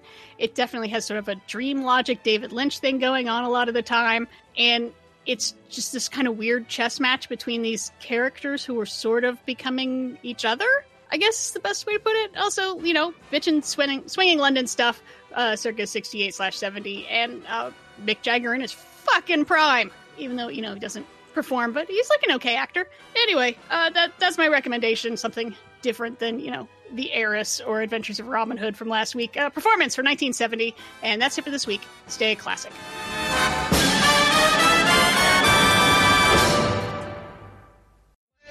Windows, he's snatching your people up, trying to rape them, so y'all need to hide your kids, hide your wife, hide your kids, hide your wife, hide your kids, hide your wife, and hide your husband, cause they're raping everybody out here. You don't have to come and confess, we're looking for you, we gon' find you, we gon' find you, so you can run and tell that, run and tell. Oh, God, my hat's off to Diana. More intro songs like this. I want to hear more Kimmy Schmidt intros. As we move into 2010, Bed Intruder song by Antoine Dodson and the Gregory Brothers. Now, I feel bad because we missed the Antoine Dodson Bed Intruder clip going viral last week, and I only caught up with it because the auto-tune remix Bed Intruder song was number 89 on the charts this week. Wow. And that's how I realized what date we were talking about. I think my silly confession is that I still love these. I still love these remixes. I sometimes get in my car and listen. If you have not heard whoever's Donald Trump Space Force remix when he announces the Space Force, it's glorious. Man, but that tells you what era we're in. We opened with Cisco 10 years ago, and now the thing I'm listening to most is an auto-tuned remix. That's pretty 2010. Welcome back. Auto-tune remix of a guy on local news talking about how mad he is that some guy broke into his house and tried to rape his sister. Yeah, how'd you get your wife? Yeah. They come for everybody out there. I think I love this guy. Welcome to 2010, August 7th to the 13th. Antoine Dodson is on the charts. We have some other new releases: Order of the Black by Black Label Society, the self-titled by Brother Clyde, and 31 Minutes to Take Off by Mike Posner. Love the Way You Lie by Eminem featuring Rihanna, which we opened with last week, is still number 1. Tiny bit of news. I'm reading this raw, so I'm going to be as surprised as you people. Flight attendant Steven Slater becomes the hero we need when he announces over the loudspeaker a passenger was being rude to him, tells passengers to go fuck themselves, grabs 2 beers, and leaves via evacuation slide. When cops come to arrest him at his home, he's having sex with his boyfriend. He pled guilty to criminal mischief and got probation. Fuck. Yes. Oh, man is my hero. Man, anyone who has ever worked in customer service needs to have a shrine to Stephen Slater. He did what we all want to do. Mm-hmm. He truly did. I love these stories. I love quitting a thankless job stories that are make it as silly as you can. My friend quit Walmart over the loudspeaker. Another friend of mine quit Fazoli's by volunteering to go give people free breadsticks, and he just took his shirt off. It's like totally harmless, but like that's hilarious. That's a memory that will last for. I wasn't even there, and I remember it forever. Everyone else probably can't forget it. Yeah, man, we should do a show about that. Quit your job in fun ways. Let's jump back into the movies. August 7th to the 13th. I Saw the Devil by Lee Byung-hun and Choi Min-sik. Yeah, Chinese. Yeah, pretty good. I just thought I'd throw this out there because it was very, very, very well reviewed. And I am super not caught up on Korean cinema of the last 10, 15 years, which has really been kicking some ass. Everything I've seen that's, like gotten a ton of reviews has been great, up to and including Parasite. not same director or anything, but I Saw the Devil is a thriller. Yeah, and it sounds really good. I followed Old Boy into like a world of Korean cinema, which was astonishing, and then feel like I took a 10-year break until Parasite. So like I'm a little curious too. Korea is kind of kicking ass. They've been kicking ass for a while now. I finally saw Train to Busan. Oh, damn! That shit is lovely. That was great. Damn. And the weirdest sequel ever to an animated movie. So what? You have to. It's complicated. Okay. Okay. But getting into the 3 big movies, I have to repeat my joke from a couple weeks ago because I said it off the air and I feel bad about it. We have 3 movies to talk about: Eat, Pray, Love, Scott Pilgrim vs. the World, and The Expendables. That's 1 movie for every gender. I'm telling you, one of these movies made me question everything about gender, but we'll get to that. Ladies, I'm going to need some help here. James Franco, Billy Crudup, Viola Davis, Javier Bardem, Richard Jenkins, Julia Roberts in Eat, Pray, or Love. I used to have this appetite for food, for life, and it's just gone. I want to go someplace where I can marvel at something. I'm going to Italy, India, and I'm going to end the year in Bali. I love you and I'm proud of you. Put the Florence and the Machine in there. Yes, I'll see. Love that song. Eat, Pray, Lizzle with Julia Rizzle. Obviously, I read the book. I know. I was just... Yeah. The book came out in 2006 by Elizabeth Gilbert. And it was kind of one of those things in my family where my mom read it and the other members of my family read it. And we all got together and saw the movie together and we loved it. So I had not seen it since 2010. So I tried to watch it today. It does not age well, y'all. This is not a movie you want to watch in 2020. And it's definitely not a movie you want to watch in this moment in 2020. Life in America is so boring. I have so many options I'm just tired of. I'm white and rich and I'm so bored and sad. Let me go eat, pray, love across the world and find myself. I don't want to dissuade people from doing. I took as an English major. I took multiple courses in travel nonfiction, and I didn't read this book, but I read a bunch of books, especially ones with guides. You can't with hostels in foreign countries that have literal programs to allow you to stay for cheap as fuck. Yeah, you can survive for $5 a day, $5 to $10 a day in some of these places, depending on where you are. I mean. In some ways, I feel like, it's wish fulfillment, so maybe it is a good time to watch this. But I started it, and it's tough because I am a huge proponent of travel to improve yourself as a person, meeting interesting people, seeing how they do things in other countries, getting out of your bubble and expanding, yourself, expanding your inner life. Very important. But I find this... so patronizing. Yes. I mean, I hate to use the other word privilege. Obviously, let's talk about privilege and that, she is, fiscally comfortable white lady. And so she can just drop everything and go travel. And that's pretty cool. But the patronizingness of it all, of treating the people that she meets overseas like they are all props to her to her journey. Betterment, as opposed to being people who are just doing their fucking thing and minding their own business. Yeah. Other people they're not side characters in your quest. They're people.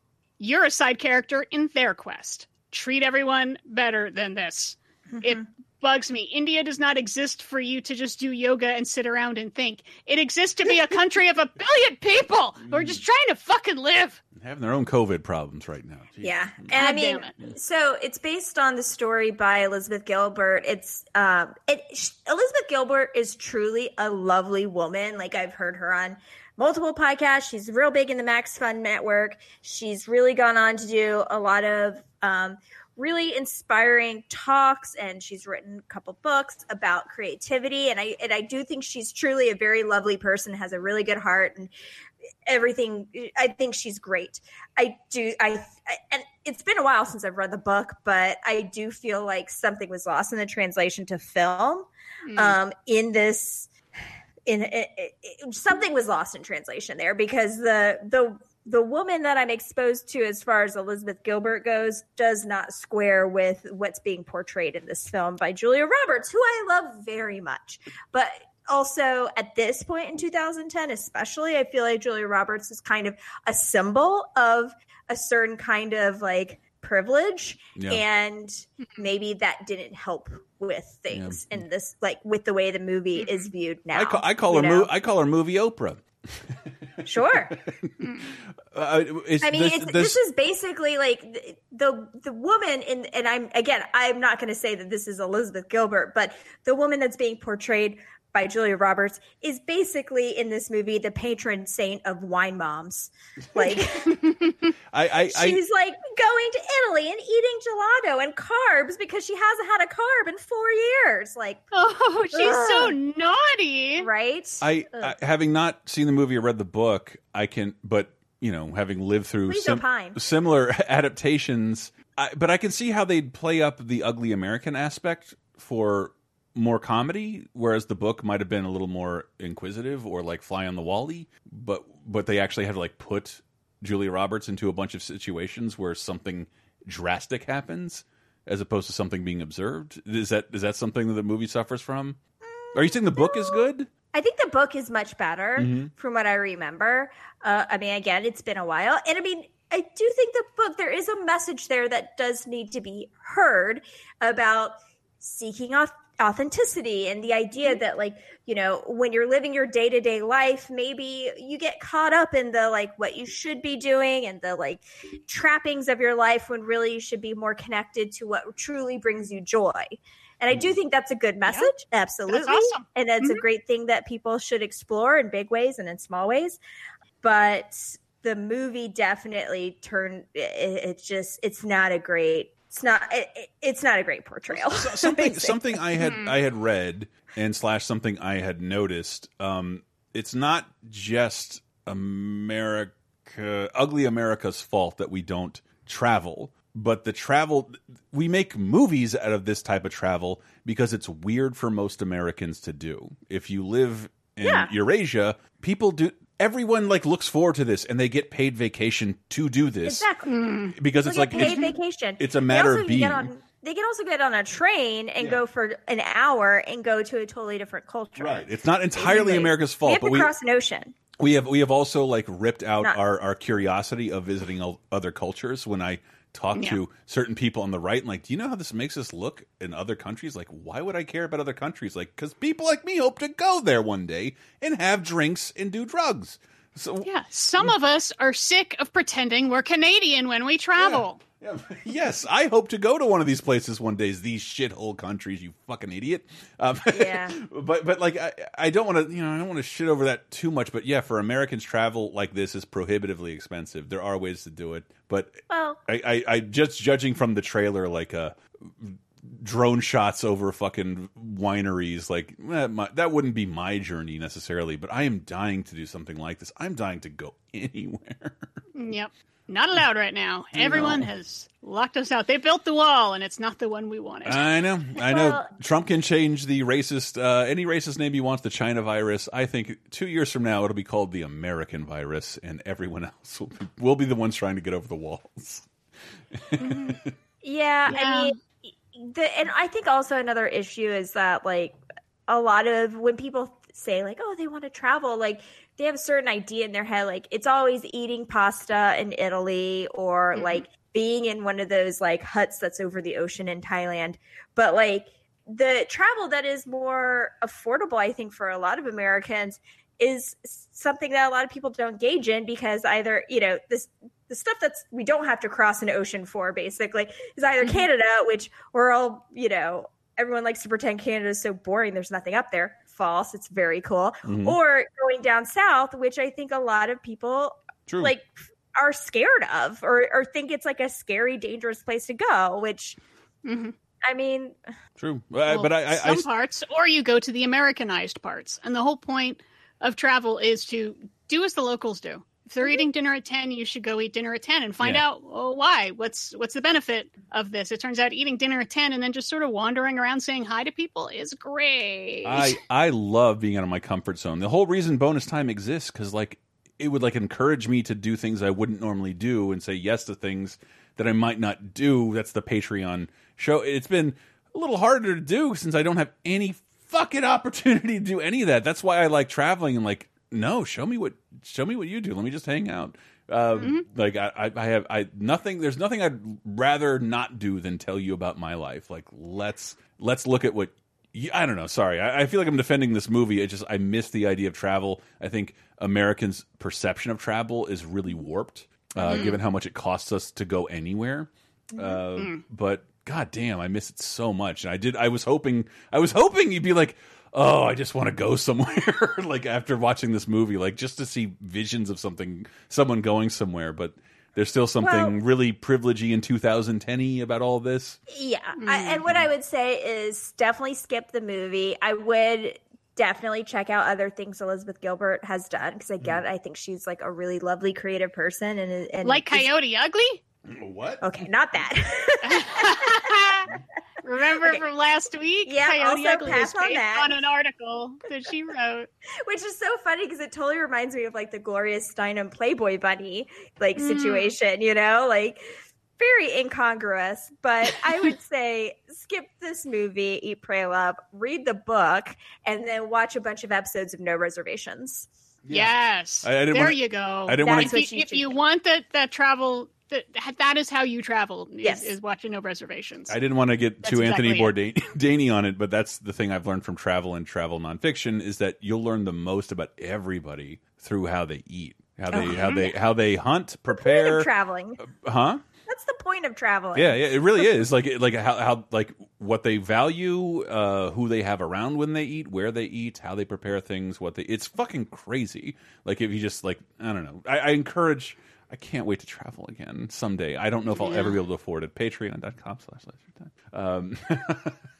I miss it. I miss it dearly. My girlfriend and I drove to Georgia for no reason, just to be turned away when everybody was maskless and laughing at us, and just to get some new scenery. It's just the world's a nightmare. I was hoping this movie would I was hoping you'd make me want to watch this. Sorry, it's okay. It's okay. This ain't it. This ain't it. That's cool. Dad, it's cool. Because in terms of representing what I consider me or my culture, the next movie is one of the best I've ever seen. It's based on a comic book, the Scott Pilgrim series, a 7-part comic series by Brian Lee O'Malley. I know I've always considered myself a nerd or an outsider, but it can't be denied I've been obliviously part of a scene. And people know me who I don't know as well as because we travel in the same groups and growing up in the I love this about it, and I'm not saying this as an insult. Scott Pilgrim in 1999 and 2000 was me in 96 because it's Canada and it takes a while for things to move, and it's not an insult because they're talking about they're playing a music style that's outdated in America, and they're talking about games that are over 5 to 10 years old everywhere else. But just in terms of like the cast and like I meant to write down who cast Edgar Wright's Scott Pilgrim versus the World, because whoever you are, your eye for ladies, every woman in here I had never really seen before, but would go on to see in big things for the rest of my life. Jason Schwartzman, Aubrey Plaza, Brie Larson, Mae Whitman, Brendan Routh, Chris Evans, Anna Kendrick, Johnny Simmons, Mark Webber, Allison Pill, Kieran Culkin, Mary Elizabeth Winstead, Michael Cera, and one of my favorite movies of the decade, Scott Pilgrim versus the World. If we're gonna date, you may have to defeat my 7 evil exes. Your 7 evil ex-boyfriends? Pretty much. Prepare to feel the wrath of the League of Evil Exes. How's life? He seems nice. You know this girl? It was just a phase. You had a sexy face? I was just a little bi-curious. Well, I'm a little bi-furious. We all have baggage. I don't care about any of that stuff. Step up your game, Scott. You want to fight me for her? Why would you want to do that? Because I'm in love with her. Garlic bread is my favorite food. I could eat it for every meal. You get fat. No, why would I get fat? Bread makes you fat. Bread makes you fat? Rated PG-13. That's one of my favorite lines from the whole movie. Bread makes you fat. And the comic is like, what about butter? Butter makes you fat? Yeah. This movie is a time machine. Yep. That's what I have in my notes. Yeah. It, like, truly gave me the, like, nostalgia feels for that whole, the way they dress, the music, the wallet chain, like, all of it. I just love it so much. And I'm just, again, reminding you, in 2010, in America, that shit was over. Yeah. Like, way over. And that's what made me so happy, because, like, I had in my notes, like, do I describe Scott Pilgrim as a boy or a man? And it's just, I had the same extended childhood he did, where I wasn't really a full-bodied adult until my mid-20s. I think, too, this movie isn't really aimed for people that are the age of the people in this movie. You don't think This so? movie is not really aimed towards 22-year-olds, I think. I think this movie is aimed for people our age in 2010, which is like, 30. For me, like, 30s, yeah, like early 30s, late 20s, because so much of it is vintagey feeling. Like, give me the idea of like coins that you used for arcades. Like, nobody who's 22 in 2010 ever went to an arcade. Yeah, but that's an overlay, a conceit. They don't really ever play any games other than like a fake DDR. Exactly, but the imagery of all the video game imagery is a decidedly older generation imagery. I wrote an article that Edgar Wright's publicist sent me a message and said that was awesome about all the video game references in Scott Pilgrim. I was working with Universal to like just like, dude, give me the fucking movie early. Like, I love the comic already. The Brian Lee O'Malley comic is astonishing. It's great. It's really good. I read it when the movie came out because I was kind of obsessed. If anything, it's sort of a bummer because like like in a George R.R. Martin situation, the comic wasn't finished, and when I watched the movie, the first hour is the first book. And then the last 40 minutes are 6 more books, including one that was not out yet. And it's really condensed, but I still think it's beautiful, and I don't want to think I could be biased, Sarah. Obviously, I love it, but when I was watching it, it's just like I don't know how this got rated PG-13 and at all. Like, what the fuck is objectionable about this movie? They even bleep Aubrey Plaza cursing and saying the F word in a very fun way. You want to know what way that is? The Commodore 64 loading. Those are Commodore noises. I could do this all day. These references are not for young 20-year-olds in 2010. But it's not about the references. I think that the. I mean, I feel like that they would like them because it's a weird throwback for something that it's just a little bit older than them. Like for people for Generation X, our throwbacks were 70s stuff that we barely engaged with. Okay, yeah, that makes sense. So throwing back to like late 80s, early 90s for kids today, which is like around when they were born, that makes sense. Yeah, to me. I've always found that with gamers, like, because the culture is pretty much my age and a little older. It's really easy to go back and experience all of it, and most everybody has some knowledge. If you're and I don't know, I remember Dave thought he thought the movie was going to be more pandering than it was, and there's a couple of pandering moments, but they're plot important, and it's difficult to know what's the magical realism in this movie and what isn't. It's not terribly important, but when I was watching it, this, like, I don't know, like the same reason I love The Breakfast Club in 1997. Why I see no reason why kids wouldn't fall in love with this movie. Completely. Yeah, so, I mean, I love that. I know gamers were like super geared up for this to be the biggest movie ever, and then they were very disappointed when it wasn't. It's become a cult movie now because the whole movie has this massive video game aesthetic thing going on. Like, the whole point is that he's got to defeat these, her evil exes, and when they fight, it's a video game fight, and then when they die, they explode into coins. Like River City Ransom. Thank you. Not an arcade reference. Fun. And then it's like an overall. The overall story is about like getting over people's baggage and, growing up and treating people better.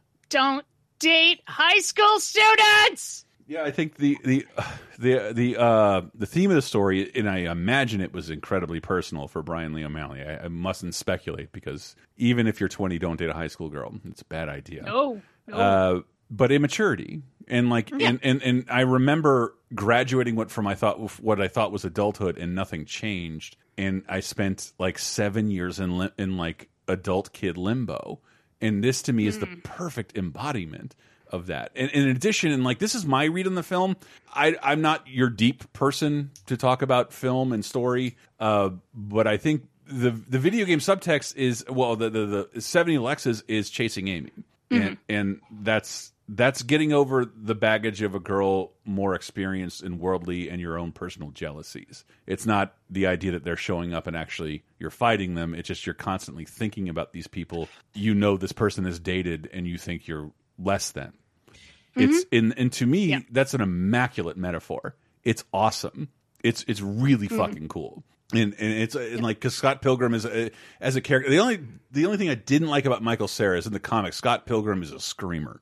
He is a much louder, less likable person in a way I like more, to be honest. But other than that, like his immaturity just ran hand in hand with mine. Not necessarily in terms of dating, but like not a refusal to grow up, but like the lack of acceptance that like shit has changed. The idea that he lives with Wallace Wells, sleeps in a gay guy's bed across the street from the house he was born in. Let me just talk about, again, queer representation.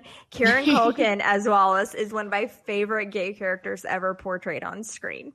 Just does it flawlessly, doesn't play it for laughs except for when it absolutely is hilarious. Like, it's just so good. It's just such a great role. That's my favorite character in the entire movie. I wrote it down. I winced at two things 10 years later.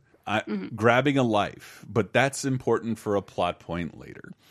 And the Bollywood segment, just because it's like, which is not offensive in any way, and is she even talks about like, yeah, dude, I wanted to date some dude who wasn't white, and he seemed like the dopest guy, and Bollywood was. It's just Bollywood parody sequences. Like, I don't know. Like, I don't dig them. But then he knocks him out with a noise from Street Fighter Alpha 3, and I'm okay again. Oh man, you want to bask in some nerdery? Watch the credits for all the sound copyrights. For how many copyrighted sounds are in there. Nintendo had never allowed anyone to use their music. And somehow Edgar Wright, and I'm paraphrasing him, had convinced Nintendo, like, these are modern day nursery rhymes. And I love the accuracy, because like people like me and Diana's husband, Michael Raparez of Video Game Apocalypse, will obsess over shit like that. Like that person on camera is playing a game system with no cartridge in it. And a bunch of people said that about Scott Pilgrim, and it's like you're looking at the top. That's a Nintendo DS. The bottom is the Game Boy Advance backwards compatible thing, and that's where he's playing Link to the Past, and that's where all the music is coming from in the beginning. And he even mentions I'm playing Link to the Past. It's so fucking specific, and like not pandering and not offensive to the culture. Who cares about gamers anymore? You guys ruined everything, by the way, and it's why I don't ever want to work in games. But like the authenticity and subtlety of that aspect of the film is something to be appreciated. It will not Big Bang Theory you, like almost never. That's a great point. I mean, and coming as someone, I think if we're talking about our crew that on 30/20/10 as a spectrum of video games, I am on the far side of no experience, no exposure. I mean, and Diana's on the side of unfortunate osmosis. Yeah, exactly, in the middle between me and Antista. And I absolutely love this film. I love it because I love subcultures, and I love all the language and the rules and, you know, all that fun secret language that subcultures have. And it's throughout this movie, and I love watching it, even though I don't get the references. But, you know, it's broad enough cultural references that I get most of the time. You know how much it hurts me that Scott Pilgrim courts people with trivia about video games? Like, I don't have any other game. and if any of our barcades open again, I don't know what I'll do. But yeah. All right. So I'm going to court some controversy here. So I love the aesthetic of this movie. I love the general idea, and you're right. The cast is wall to wall amazing, but I don't love this movie, and I've tried to figure out why I don't love the whole thing. And one of it is like a quibble that's kind of dumb, where it's like, if he seems to be kind of a loser, Scott Pilgrim, but he has like a ton of friends, right? And a lot of them don't seem to do anything as a function. Like, okay, Anna Kendrick and Aubrey Plaza are two people I love both of them. Why are they different characters? They seem to be the same person. They serve the same purpose as being his friend / sister who's there to tell him to get his head out of his ass. I think that's the process of adapting the comic. She was Aubrey Plaza is the more coarse, like honest. And dude, she's really funny in this movie. This is I'd say I love them, and they're really funny. I just watched. They did a partial, like an abridged script live stream, and it was so freaking funny. And Aubrey Plaza brought props, and she killed it. And Chris Evans' adorable dog was laying on top of him like the whole thing.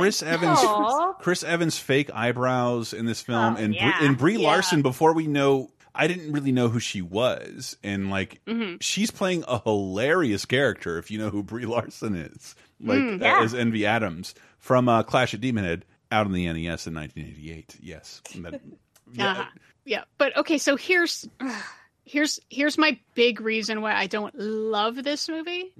I don't see Ramona Flowers as a character. Yeah. Mary Elizabeth Winstead is wonderful. I love her in a bunch of other stuff. She fucking killed it on Fargo last season. But the whole thing is predicated on him falling in love with this girl who we see almost no personality from. He seems to just love her because she's pretty. And he goes through all of this shit for some girl that is barely there. And that fucking drives me crazy. If I just had one line of her even saying, "You don't even know me, why are you doing this? Why are you putting yourself through this?" That would like fix everything for me. She's such a thinly drawn character. I'm with you in that I cannot imagine anybody fucking Michael Cera. I know that's what you're saying. but like, no, that's not what I'm saying. But Joey, I make the Chasing Amy comparison. Joey Lauren Adams, Lissa in Chasing Amy, in that she is the alluring, worldly, much more experienced. Like the more he learns about her, the more attracted he is to her because he thinks I should. What the fuck is this? But what does he learn about her? Literally, describe her character. We know she's from America. Yeah. We know she delivers packages from Amazon on rollerblades. She has colorful hair. She has 7 X's. Which, by the way, is changed to the colors of Zelda's Triforce from Ocarina of Time. But it's more the idea of forcing Scott Pilgrim to be more mature in order to be with her. Because the moment you see him talk to her, like, dude, this girl shouldn't want anything to do with you. You need to do a lot of work in order to like. She seems 10 years older than you in general, and I know the comic elaborates on that a little more. But how far? Again, the 7 evil X's are Scott Pilgrim's insecurities based on how many things Ramona Flowers has done, and what are they? I mean, they talk about it. They talk about it in the movie. Like, well, there's one brief reference that she can like basically warp through space and time, which I know is more of a thing in the comics, and she's just left there being confusing in the movie. I think that's my big problem. I don't see personality. I feel like he's just projecting onto her, and if that were the point, I might love this movie even more, but that doesn't seem to be the point. I think it was the point. I mean, this is definitely a movie that's like from the male gaze, obviously. Yes. Not the way that I like. I was going to say there's an inherent something less than sexism in the movie that the movie is also trying to address. But I mean, I do think that it is. I do think that is the point of it. And I mean, if you look at the timeline, like it only takes place over the course of a weekend? Like that isn't even enough time to get to know anyone. But I think it speaks to the main character's immaturity that he sees this girl immediately, like thinks that he falls in love with her. I want her. I should have her. That he's going to fight people for her and cheat on his girlfriend. Yes. Mm-hmm. Like that's a testament to his own immaturity. Cheated on his girlfriend who he doesn't care about, but he's bored. And he's willing to emotionally manipulate a 17-year-old. There's like, again, it's not like nefarious, but he doesn't know he's doing it. Right. Like, yeah, it's not. He's not Quagmire, or for lack of a better. Like Scott Pilgrim isn't a hateable protagonist, but like the things that are everything I find irritating about him, I embodied around his age. So I don't know. I can from a woman's perspective, I think everything you're saying is correct, but because it's from such a male perspective, but like it really did hold a mirror up to a portion of my life. And like, God, that really was embarrassing. I'm glad someone made a movie I can laugh at that about. And I appreciate all of that. I wish the movie called Scott Pilgrim more on that. Besides that, like by the end of the movie, he has accepted like, that was wrong on me to date this teenager and then just like string her along. And he actually literally said that to Knives. Yeah. He realizes he was a dick and that was bad. And so, yeah, growth. That's cool. But I don't get a huge impression that Ramona Flowers wants to be with him. That would kind of be the best ending, is if he defeats all the 7 evil exes and she's like, dude, Diana, I never asked you to do that. That's how I feel. I get the same feeling from every girl I'm with. Like it would be more work to not. Like, it'd be more work not to be would with them. Date you? Yeah. Why do you think I would date you if you achieved this? If you did this, because she surprised at the end. But she did take him back to her house and got in bed with him. It seemed pretty weird. quick, but again, it's drawn out a little more. But it's like I don't know. Like I have someone who has, and I don't care about this kind of stuff anymore. But as someone who has pursued 1 or 2 women who I think are cooler than me. I pursued women who are hotter than me and smarter than me. It's a different scenario when you like encounter someone who you think is cooler than you. It's like it's a different kind of best behavior, and I think the movie's perfect about that. Like I was a little scene kid. I was going to shows. Not because I love punk music, just like no one else really wanted, like accepted me around. Yeah, no, I understand you relating to this, and it does relate to a very specific kind of like immaturity, getting your footing, having all these neuroses and doubts and whatever. I'm asking you to look at the movie as Ramona Flowers versus the world. No, I agree, because she seems to be less fleshed out than every other female character. Really, there she is. Yes, I know more about every other female character than our female lead. Well, and why would you go through all this stuff for a cardboard cutout? But I think that's why she's so cool. She doesn't talk about the shit. She hears about it through whispers from other people. What if they're all wrong? Right. What if there's no finger cuff situation? I know.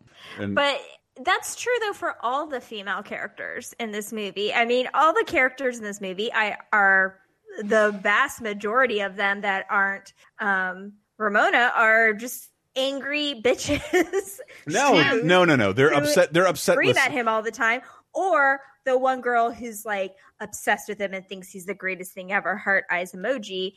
And then there's Ramona. Yeah, the high school girl. Yeah, there's not a lot of 3-dimensional women. Any man listening to this, and it's why it's illegal. You can go win the heart of a high school girl. It's very easy to do. Movies have conditioned them to just eat that up. Yeah, we saw it in Pineapple Express. Yeah, and maybe it's just my killjoy feminism running wild, but those angry bitch women, they're like all right all the time. Yeah, but exactly. That was my read from reading the like they're right, and it sucks that they have to talk to Scott about this because he's so unobservant of his own behavior. And I love that. That's why they're so angry. They're like, "God, you're such an idiot." Yeah, like, Scott sucks. The same way, like George Costanza sucks. Yeah. Also, too, they're speaking specifically of Aubrey Plaza and Anna Kendrick. They're both the only 2 characters who have jobs. No. Oh, did they update the Bechdel test? I didn't read that one. What's your job? I spent a fair amount of my 20s like working and going to school while hanging around a lot of video game guys who weren't doing either. Shut up. Shut up. Yeah. I know she's talking about. Just don't fucking veil. God damn it. Yeah, I was always quirky. just- But like, here's the thing. Some of that comes back to having. Why are there so many characters that don't do anything? Does young Neil affect the plot ever? Why is he there? I love that. I love young Neil that he knows all of Scott's parts, but Scott is. It still means more for Scott to be in the band than for young Neil. And young Neil is 1 year younger than all of them. It's little things are conveyed like that. That he used to date Allison Pill, who I'd never seen before, and I think she's fantastic. And I'm again, I'm not looking at it through the same lens you are, but I'm a different person than I was 10 years ago, and the person I want to know the most about is Wallace Wells. Like, why are you allowing Scott Pill?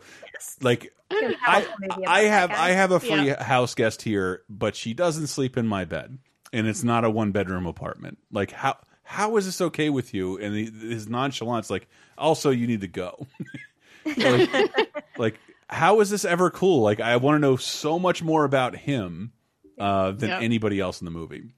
I just realized, I think Chris Evans murders Allison Pill in Snowpiercer. Yeah, he does. Yes. That's right. I actually didn't recognize Allison Pill in this movie because, to me, a big part of my facial recognition of her is her forehead. Oh, it's very large, and when she has bangs, I cannot recognize her. Yeah, you got to go. You got to go purely on the gums. Oh boy, okay. I know, but also, I 100% agree with you, Diana, on all of your points. And but I still love the movie because because it's like Xanax for my eyeballs. Like, it's so pretty to watch. There's something to see, like, in every single scene. And I think it should have been nominated for Academy Award for costuming because all the clothes are perfect. Like, seriously, to a T. The ringer tees, and yes, some of them are video game references, but like it is very specific to a certain time and place and group. And to a point where it like hurt my heart because I was so nostalgic for it. I was like, oh, that was me in like 2003, and I loved it. Oh, and fantastic music written by Beck. Yes. Like Beck doing his best version of amateur music. It's so cool. Like, of amateur bands, and like, I remember being in bands and like, I have a hook I haven't heard before, I'm going to exploit the hell out of it. This song is terrible, but it's the best I can do. And like, Beck somehow managed to get that out of every fucking song in this film. And there's also an 8-bit version of the soundtrack. Man, I can't say enough great things about Scott Pilgrim, and I'm gonna have to do a lot of them on the Patreon show, sadly. Because it has something else that coincides with it. Just a Scott Pilgrim. If I haven't said this so far, in also there was a game released in conjunction with it. It validated everything I accidentally became. In like, oh, you had a place you belonged all the time. We just didn't have a name for it, and we still sort of don't. But like, it made me feel very happy, and it still does. And it bums me out. Like, why isn't this on TBS every fucking Saturday afternoon?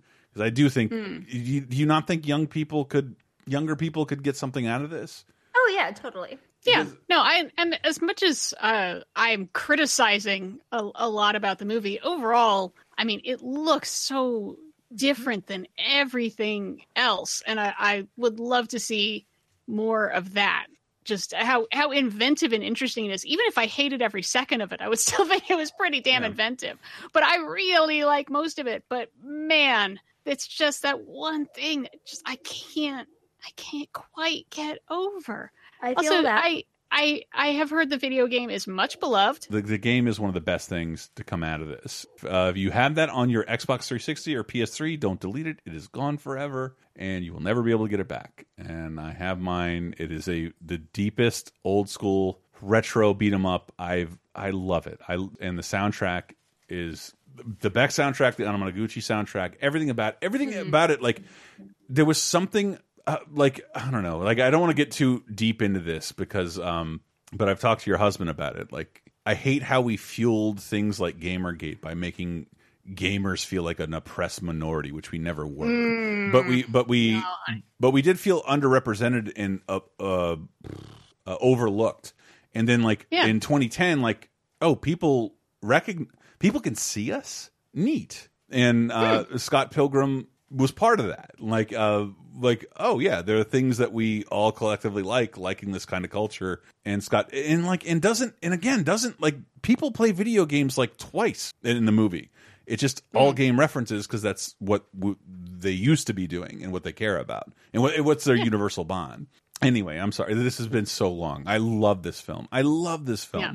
And I only loved it a tiny bit less when I watched it before. And I'm sure your criticisms are correct. Ramona was always supposed to be, is she unobtainable? Like, who is this mystery woman? And the books they gloss over examine that more. It's a very, very bizarre adaptation. Like it's front loaded with the first book. There are 6 books condensed into the second half, and a great plot reference when lesbian Mae Whitman. Also, the reunion of Michael Bluth and Egg. Egg? Yes, like she's so fucking funny in this. She's so good. Yeah, I did not love the way the whole lesbian angle was played. It's not fun now. Yeah. That's not. It didn't age well. Let's just put it that way. But that's exactly how I'd put it. But I'm glad. I'm glad it happened because like Ramona, if you played the game, is awesome and has that hammer the whole time. Yeah. And when you and just like during this period when I would go to cons, Ramona was one of the most cosplayed people ever with the star purse and the hammer and the hair. It was like it was a good, regardless of what you have to say about her personality and how, but a good character design that women liked and immediately embraced, and it was awesome to be around that. Yeah, I'll take Mae Whitman any day because she has the best line in the movie that I repeat often because I have a small dog who likes to kick. And I say, you punched me in the boob! Dude, pets always be punching you in the boob. Yeah. My pets are constantly punching me in the boob, standing on my boob, like with their one little pull cue chicken leg, just like right in there. So rude. You guys, we're on a podcast. You can't see Sarah, but she is half boob. She's That's fair. Oh, someone draw her. Do not put that on DeviantArt, please. It's anniversary. What else are we gonna do?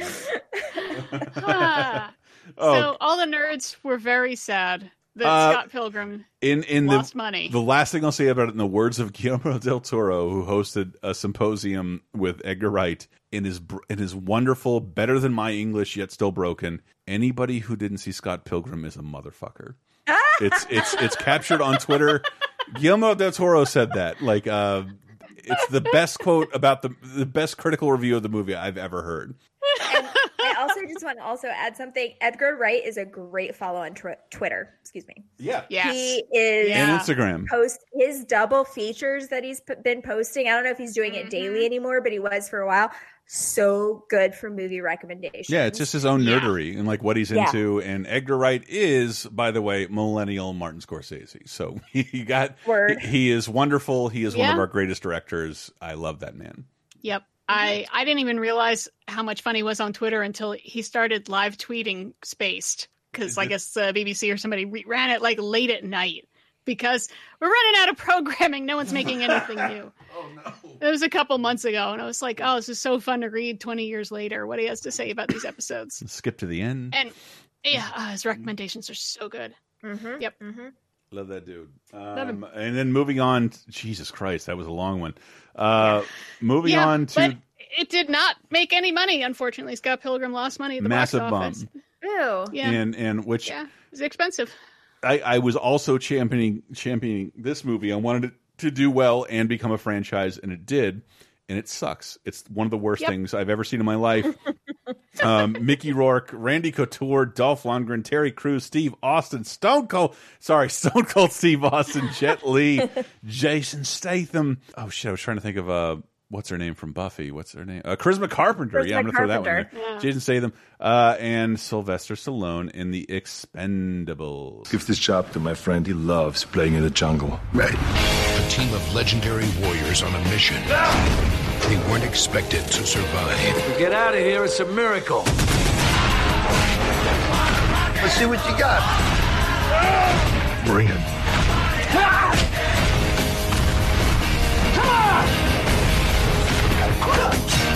Go. You know, it's not easy being your friend. The Expendable. Oof. Sarah and I watched this together, sadly. You did. I don't mean to say sadly, just because I don't want to hate the movie, and there's something a little dated in the idea, like, dude, this really is the best action cast ever put together, ever, in history. Yeah. In history. Pretty amazing. And so few of them get anything to do. Yeah. That's the problem. You and it put feels- Jet Li in your movie and he's got 2 lines. It feels hyper small compared to how big it should be. Because like a couple of friends of mine, like half ironically, were like super excited about this. Yeah. And- I love action movies. This should have been Mishpas. Instead, it was just a Mishigas. Good Lord. Good Lord. You can't keep doing that, Sarah. Bringing the Yiddish puns. Yeah. Trying to write good zingers and getting one upped every fucking week. That just came out of my mouth like magic. It brought me joy. Yeah, but like watching, like I felt like watching this together was a miserable experience. It wasn't fun. It's a very, very small movie, and it's like, we got this giant cast, and like, well, why aren't they ever here? And I remember Sam's like, we can leave as soon as Terry Crews shows up. I'm like, why isn't Terry Crews here the whole time? Not, disregard what you might think of Terry Crews right now. But like he does have one of it is the best scene in the movie, the automatic shotgun turning human beings into paste, which is like the whole movie should have been that. I saw Sylvester Stallone's Rambo, which was more violent than Rambo 1, 2, and 3 are combined, which received criticism in the 80s for being the most violent things that ever existed. My God. Rambo, it's why NC-17 exists, but we never use it for violence. That movie is so hyper disgusting violent. I couldn't believe it. But I love the idea of do like an 80s canon film throwback, but you've got so many people in here, none of them get to do shit. Yeah, I think there's a weird contractual thing that made Jason Statham the star of the film, because he belongs in the pantheon of Expendables, biggest action stars ever, but he was the only one who could carry a movie on his own. And everyone else, Jet Li, I meant to look into Jet Li more, because I thought he's like, I'm not going to do any more action movies. I'm a man of peace, and I want to fucking do Buddhism shit.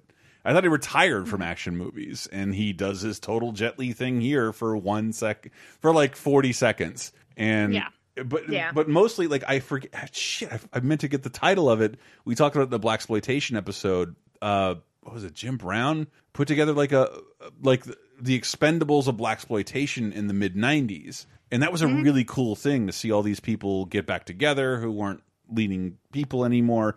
And I thought this would be that. Instead, it was like a really cliched straight to video action film. And with a mildly higher budget, thanks to Lionsgate. But like, dude, they're like, I don't know, like, I couldn't stop thinking of Marvel stuff, because Marvel stuff in 2010 is 2 years old. And to get to Avengers, we get to learn all these awesome things about every one of our characters. But even when Avengers, no, that's not fair to say either. But when Avengers Age of Ultron starts, every Avenger gets to do something cool. That doesn't really happen here. No one really gets cool moments. We're just told that, like, this guy was once the best there was. And like, well, wait 40 minutes and he might do something. And I don't know. Someone explains why they have a cauliflower ear. It's like, we know. I don't know who Randy Couture is. Maybe you got punched a lot. Yep. Maybe. Turns out you were punched a lot. I don't know who Randy Couture is. Fucked up. I don't know who Randy Couture is, but he is like, you're one of the best actors in this film, my friend. Like, he's an MMA man, right? I just don't know that world. I wanted Stone Cold Steve Austin to talk more, and he did not. Yeah, it is interesting to think about this in, like, looking at the Avengers, where the Avengers, rewatched it, I don't know, like a while back, and realized every character has an arc. They all get something to do, We see them interact. Right. We Perfect. understand who they are. Even if you've seen no other Marvel movies at all, you would be able to pick it up pretty fast. And this, not really. Everyone doesn't really get much to do. The characters are somewhat differentiated. I think the weirdest thing is Dolph Lundgren character starts out as a good guy, becomes a bad guy, tries to kill everyone, and at the end they're just having beers with him. Like, he's bad. I was glad I rewatched it in that he is clearly acting out on his friends, and he murders everyone who gets close to murdering his friends, including one of the most technically vicious scenes where he like stomps a guy's face into the dashboard who's about to shoot his friends. He's acting out, and I remember, that was my takeaway from the end of the movie. Like, why did Dolph Lundgren dead show up at the end of the movie? And like, maybe his friends didn't help him out enough. And that I tried to whisper that to Sarah in terms of like gender identity, because 10 years ago, if this is what a man is, I hate it. And I don't want to be a man anymore. I hate every song, everything anyone says, the way everyone talks, the cars they drive, the things they do. Like, none of this relates to me.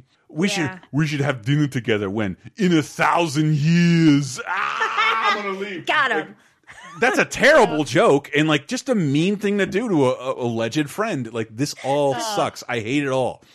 Dude, the ads fucking lead with Schwarzenegger and Willis, who have cameos. So many ads are just like Stallone and Schwarzenegger and Bruce Willis. You have to one remember scene together. Schwarzenegger and Stallone in the 90s traded barbs within movies. And this is the first time you see them standing next to one another on the screen. That's neat. Well, except for at openings of Planet Hollywood. Right. And bad Hawaiian shirts with too long cigars.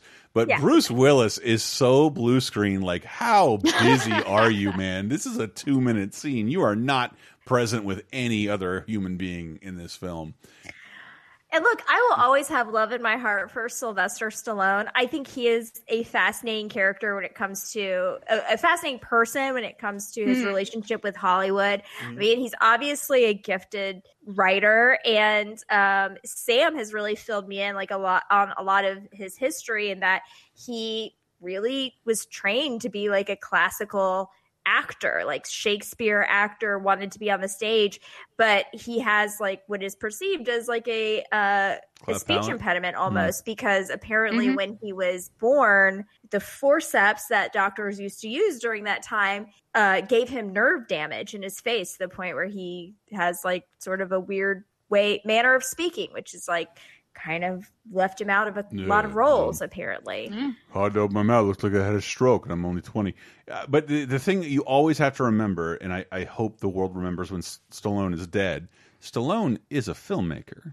Arnold Schwarzenegger isn't a filmmaker. He's never written anything. Bruce Willis has never written anything. Stallone got into this business writing things and like making shit happen. His biggest paycheck was to direct the Saturday Night Fever sequel after Rocky was successful, but because he's a fucking filmmaker and he cares about making, he has passion projects, and this is I don't want to shit on him because it's a cool passion project, but like I wish it was like, I wish everybody's life was in danger, and no one feels that danger at any point. Nah, I thought like maybe one of the lower build guys would die, like Randy Couture, maybe. I'd be mad if it were Terry Crews. Right. I feel like someone else, and it was Stone Cold. Well, he is the worst actor of the bunch, but I do love Stone Cold. I mean, I will say Stallone co-wrote and directed it, and the directing's fine. Yeah. He's an okay director. No, I think he's not great. He's a really fun director. I don't think he directed Copland. He didn't direct Copland. Sorry. But the idea that like, this guy wanted to make movies, put them on screen, and then became a star, and then became the star of some of the worst movies imaginable, which now are really fun. But that he still wants to do it, and he's kind of clung to his older characters. It's been fine in the Rocky universe, not so much in the Rambo universe. But I would love to see what he's got now. Like, he doesn't need the money. He just likes it. I love Stallone for that, and I think he deserves a little bit more admiration than we give him. Yeah, I agree. Yeah, I feel like this is a missed opportunity or something. Just I don't know, make it cheesier, maybe. I don't know. I hate this movie, and the next one's even worse. And I have never bothered to see the third one.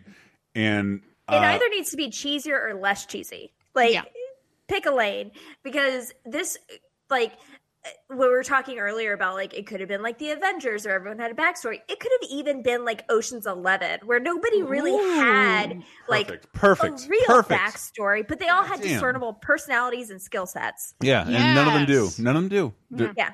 And people like the whole time, like, are they in danger?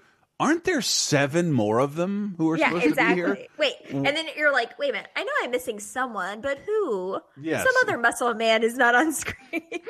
and it's another one of those Hollywood things, like everything takes place in the fucking dark for the most part. Yeah, it's very dark. I hate it because of how much I wanted to love it. I saw Scott Pilgrim first and then Expendables. I was there day one. I was very excited, and it's disappointed me to this day. And I was even more disappointed now, just because, like, I thought they were making a movie for me, and then everything I see in this movie, like, I hate all these people. This is the worst music I've ever heard. I can't stand this. This movie is not for you unless you're wearing a No Fear T-shirt. Yeah. Word. The soundtrack is a terrible score or wrestling entrance themes, and I'm not just that's what I'm trying to describe. The theme of this movie was turned into a wrestling entrance theme. Eventually, from Shinedown Diamond Eyes, but it did something else weird to me, and I just wanted to share it with you guys. This is the theme of the movie where there's a titular line, Expendables, in Shinedown's Diamond Eyes.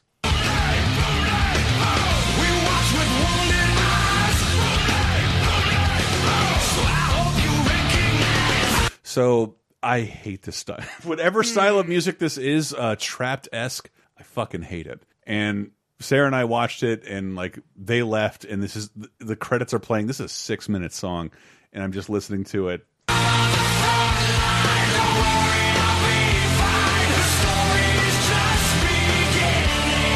And my girlfriend's like, "Are you humming this?" I'm like, "No, I would never hum this song." It got another song stuck in my head. What you just heard.